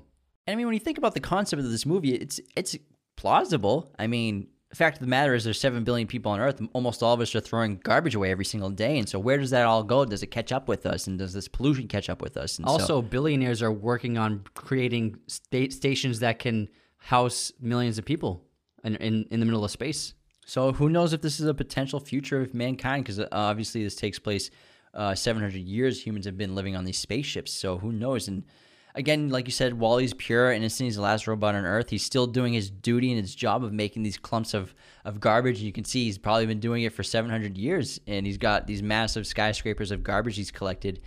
And despite being a robot, he seems to be filled with humanity and maybe even a soul. And he collects all these objects that he finds in in the world, and whatever fills him with emotion and wonder, he collects, and he listens to music, he watches old movies. So he's got this very cute little personality inside his little tractor that he lives in. He also falls in love with Eve. It's a very cute love story. Yeah, and that's the heart of the movie, is his love for Eve and her kind of avoidance of him. Yeah, it's funny. Pretty cute. Yeah, they're completely different. They're polar opposites. You know, Wally's this like very old robot. He's rustic. He's rusting. He seems like he could shut down any day. And then Eve is immaculate and advanced and clean. And she's rounded. She has no sharp edges or corners to her. And so she's obviously was made in the present, whereas Wally looks to be as old as the trash he collects. And they're a perfect pairing. And this goes back to the Pixar structure of formulating a story between two leads that are very different characters, but they end up going on an adventure and seeking to achieve a goal together. And all their interactions are hysterical and warm in the first act of the film. And it's Eve's kind of annoyed at him at first, and he's like dead. He's like head over heels in love and obsessed with her. It's very cute. Yeah, and I love this movie because it's proof, and we talk about it a lot in multiple episodes, that you don't need dialogue to tell a story.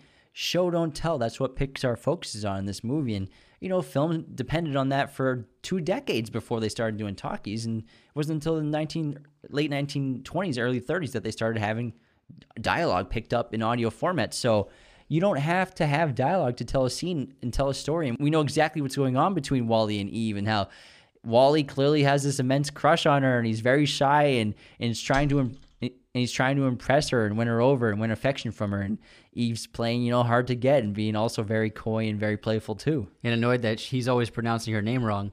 And Eva.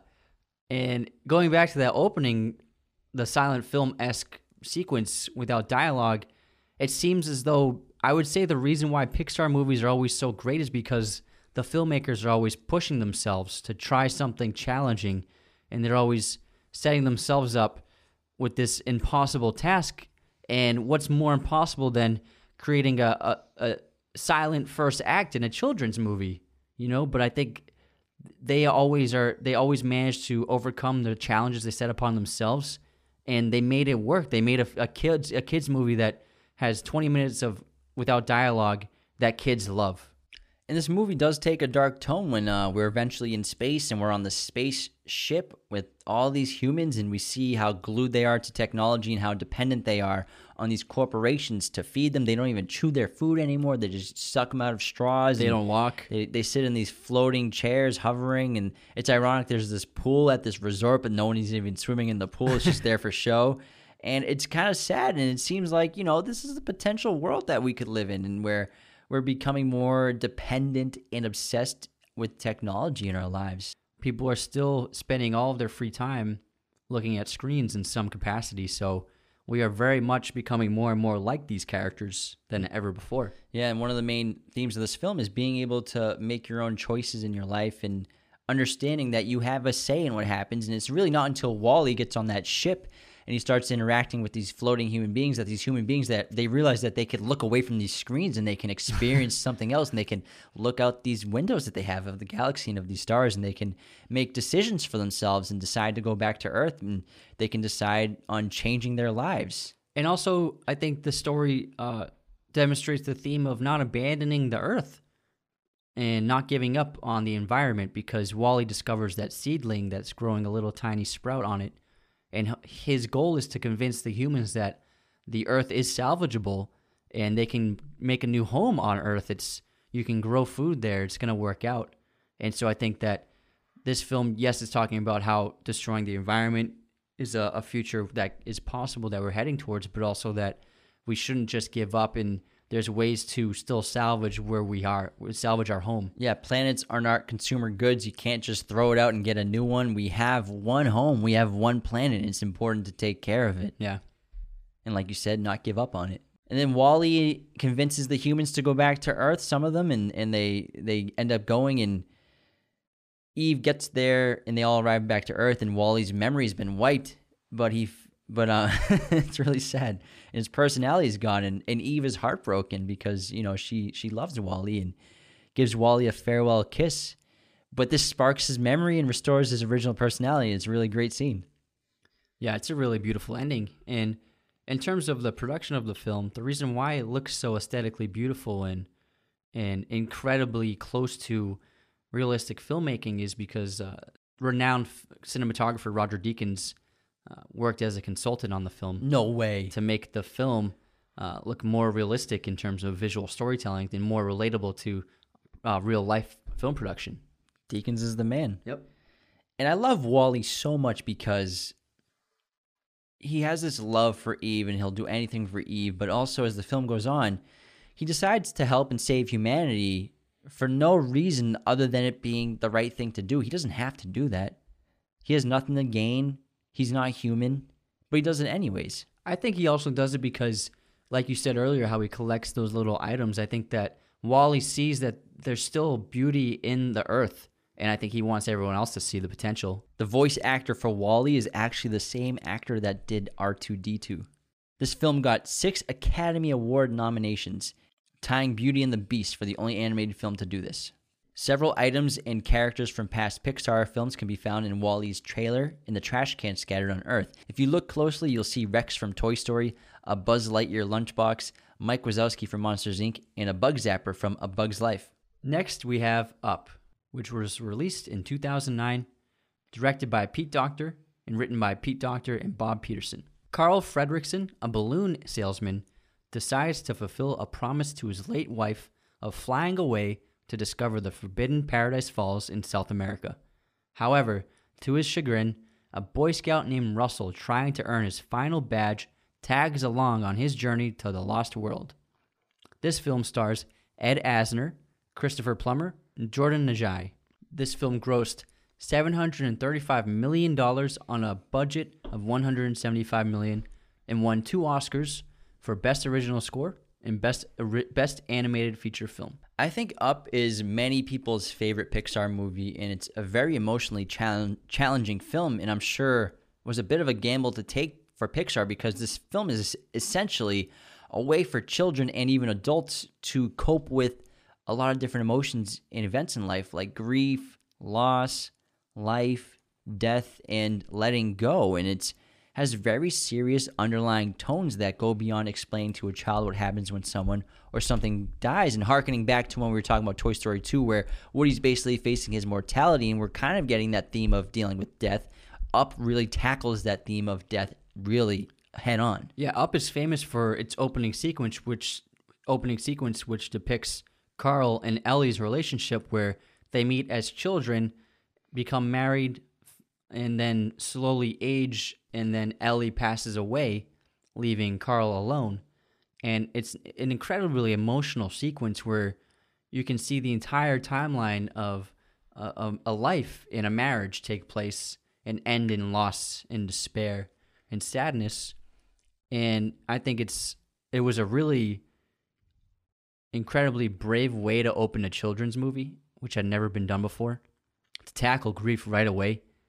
And also, I think it's vital to telling the story because Carl, on the surface, Carl is a grumpy old man, and it's a cliche character, but with this film, they show you that there's a little more to the grumpy old man. Maybe he's grumpy for a reason, This man lost his partner, and he's alone, and he misses her, and he's filled with despair, and so that's why he tends to be a grumpy and kind of a jerk. Yeah, if this movie doesn't make you cry at least like 2 or 3 times, you may not be human. Especially the first 10 minutes of this film, it's incredibly emotional, and this sequence of Carl and his wife in Ellie's life, it kind of gives me the feeling of a memory or memories of someone looking back on their life with their most loved person, and there's not much dialogue, and we just have this beautiful score by Michael Giacchino, which might be one of the best parts of the film, and it's very emotional. And this film was the second animated film to be nominated for an Academy Award for Best Picture, the first to do that since Beauty and the Beast in 1991. And the focus of the film is, after this opening sequence, is on Carl's life after Ellie's death, and he becomes a recluse, like you said, the grumpy old man. He holds out against the world, and he keeps this house and this home basically as a memory of Ellie. He talks like Ellie's still there, and he treats this house that he owned with Ellie as kind of like a mausoleum to her. Yeah, and land developers in the city are trying to buy the house from him, and skyscrapers in the city has been built around this house, and it's the last house remaining, but he refuses to give it up because it was his and Ellie's house. They found it when they were children. It was an abandoned house, and they made a life in that home, and so he refuses to ever give it up. Carl is also motivated to make it to Paradise Falls. Now, Paradise Falls was Ellie's dream. They had both dreamed of becoming explorers, like the famous Muntz, who was the most renowned explorer back then. And he traveled to Paradise Lost and Paradise Falls to find the giant bird he had told people about to prove that it was real. And then after Muntz left, he disappeared and never returned. And so ever since they were children, Ellie and Carl wanted to go to Paradise Falls. And throughout their lives and their marriage together, they always began a savings of money to make the trip. And time again, they had to spend their savings on more dire needs. And so they were never able to travel to Paradise Falls. And ironically and tragically, the week that Carl finally purchased the tickets to fly to Paradise Falls, Ellie passed away. And so she was never able to go to Paradise Falls, which was her lifelong dream.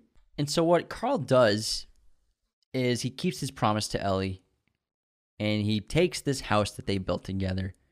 And because he's a balloon man his whole life, he has all the equipment to do this. He makes a makeshift aircraft or airship using thousands of helium balloons to lift his house off the foundation, and takes this house to Paradise Falls. And stuck with them, unbeknownst to him, is Russell, who's a local Boy Scout who's trying to get his final badge, which is assisting the elderly badge. This is an amazing effect of computer animation where all these balloons were actually made individually, and there are 10,297 balloons for shots of the house flying and 20,622 balloons for the liftoff sequence, and a varying number in each of the other scenes. So it took an incredible amount of time and effort to make these realistic balloons and how they all interact with each other in this giant. And Russell is a unique character in this giant. And Russell is a unique character in the filmography of all of Disney's animated films because Russell's parents are divorced. And divorce was something that Disney has always avoided in its films. Throughout the entire filmography, they always, if there's a single parent in a household, generally that other parent has passed away. They've always kept divorce away from their storytelling.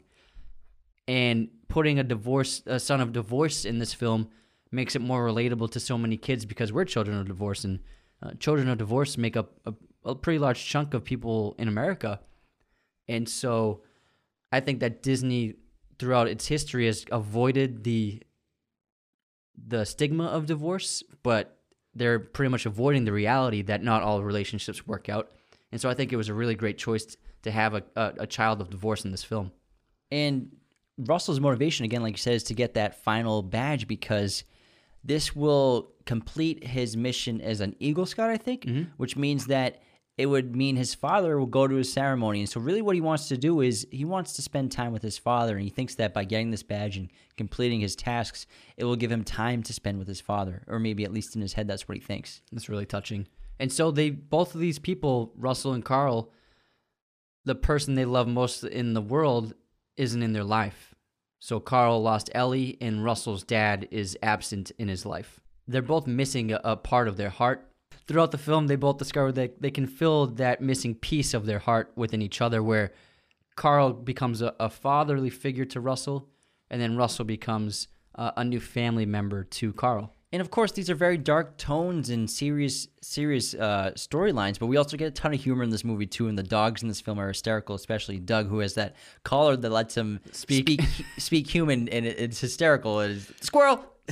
So many funny lines, and then we have that other like intimidating dog, and when he speaks through his thing, it's just like a very high-pitched squeaky voice, so it's kind of hysterical. And so they do balance out the tone of the seriousness with a ton of great humor. And Kevin the bird is really funny too. And then it's got another great villain where Muntz, they end up finding Muntz, who's been living in Paradise Falls and seeking this bird that he has been telling the world about, that he's trying to prove is real. And then we learn that the bird he's talking about is probably Kevin, the bird that Carl and Russell ran into when they first landed on Paradise Falls. And this leads to the plot of Muntz is trying to capture Kevin and kidnap him, and Russell and Carl are trying to stop that from happening. And so Russell goes to save Kevin, but him and Carl like had a little fight, so Carl chooses to save his house instead because, again, this house represents Ellie, it represents their life, and he's not willing to let that go yet. So he does that instead of saving Kevin. And then Carl sees that Ellie really wanted Carl to move on, and he finds that note where Ellie's telling him that he has to continue living his life and move on and live a new adventure without her. And Carl eventually then gets rid of all this baggage of Ellie in the house and gets rid of all the furniture from inside the house. And so he's lightening the load of the house, but he's getting rid of his memories. Letting go of Ellie and moving to live back into the present moment of where he is in the world and living with these new people in his life and trying to save Kevin and Russell. And he eventually saves Russell and Kevin from the grasp of Muntz, and they get away on the blimp while Muntz falls to Paradise Falls, where he'll be trapped. This is the ultimate metaphor of Carl finally letting go of his past and letting go of Ellie, and he's ready to move on and begin a new life and establish new relationships like Russell in his life. Yeah, it's not that he's forgetting Ellie and erasing her. He's just learning to not be obsessed with her and learning to let her go and to make room for new people and make room for new experiences. And again, no matter what happens in your life and who passes in your life, it's a horrible thing, but your life is going to go on and the sun's going to rise the next day. And this movie is great because it really shows that it's okay, of course, to grieve. It's good to grieve and to mourn loss, but it's also important to move on and to keep living. And that's part of growing up, and that's part of life, and you can't avoid it. But life is still worth living. Yeah, and I think it's important for films like this to send that message to kids and young people because it allows them to understand that it's something that everyone goes through, and they're going to go through it. And you can't allow grief and loss to destroy your life and completely dominate you. And everyone has to learn to overcome grief. And I think it's important for young people to learn that lesson, and not to shelter them, and not to make kids always feel happy and comfortable and at peace. But life has traumatic episodes, and I think it's important to show that to kids. During production, the animation department produced an average of 4 seconds of animation per week. That's how complicated this film was to make. Wow. It's a beautiful movie. Before the Up's release date, Pixar granted a Make-A-Wish from 10-year-old Colby Curtin to see the film before she died. Colby had been diagnosed with cancer and was too sick to go to a theater to see the film. And so a Pixar employee flew to the Curtin's house with a DVD of the finished film and screened it for her and her family. And Curtin died 7 hours later, shortly after seeing the film. I'm tearing up right now. That's really sad. And that sad note is an end to this episode of Raiders of the Lost Podcast, episode 39 on Pixar, the history of how it was formed in the first 10 films in their amazing filmography. Pixar changed the landscape of animation and filmmaking, and they continue to turn out incredible films and are master storytellers. Thank you so much to everybody who tuned into this episode, whether you're watching on YouTube or listening in your car, at work, on Spotify, Apple Podcasts, Google Podcasts. Make sure to subscribe to our YouTube channel and follow us. Hit the notification bell so you know when new episodes are coming. Stay tuned and be aware of our new movie poster contest, especially that Star Wars limited edition Empire Strikes Back poster. You got to check it out. You got to win it. We got some really cool episodes coming up. Yeah, so stay tuned for more. We'll see you guys in the next episode. Thank you so much. Take care.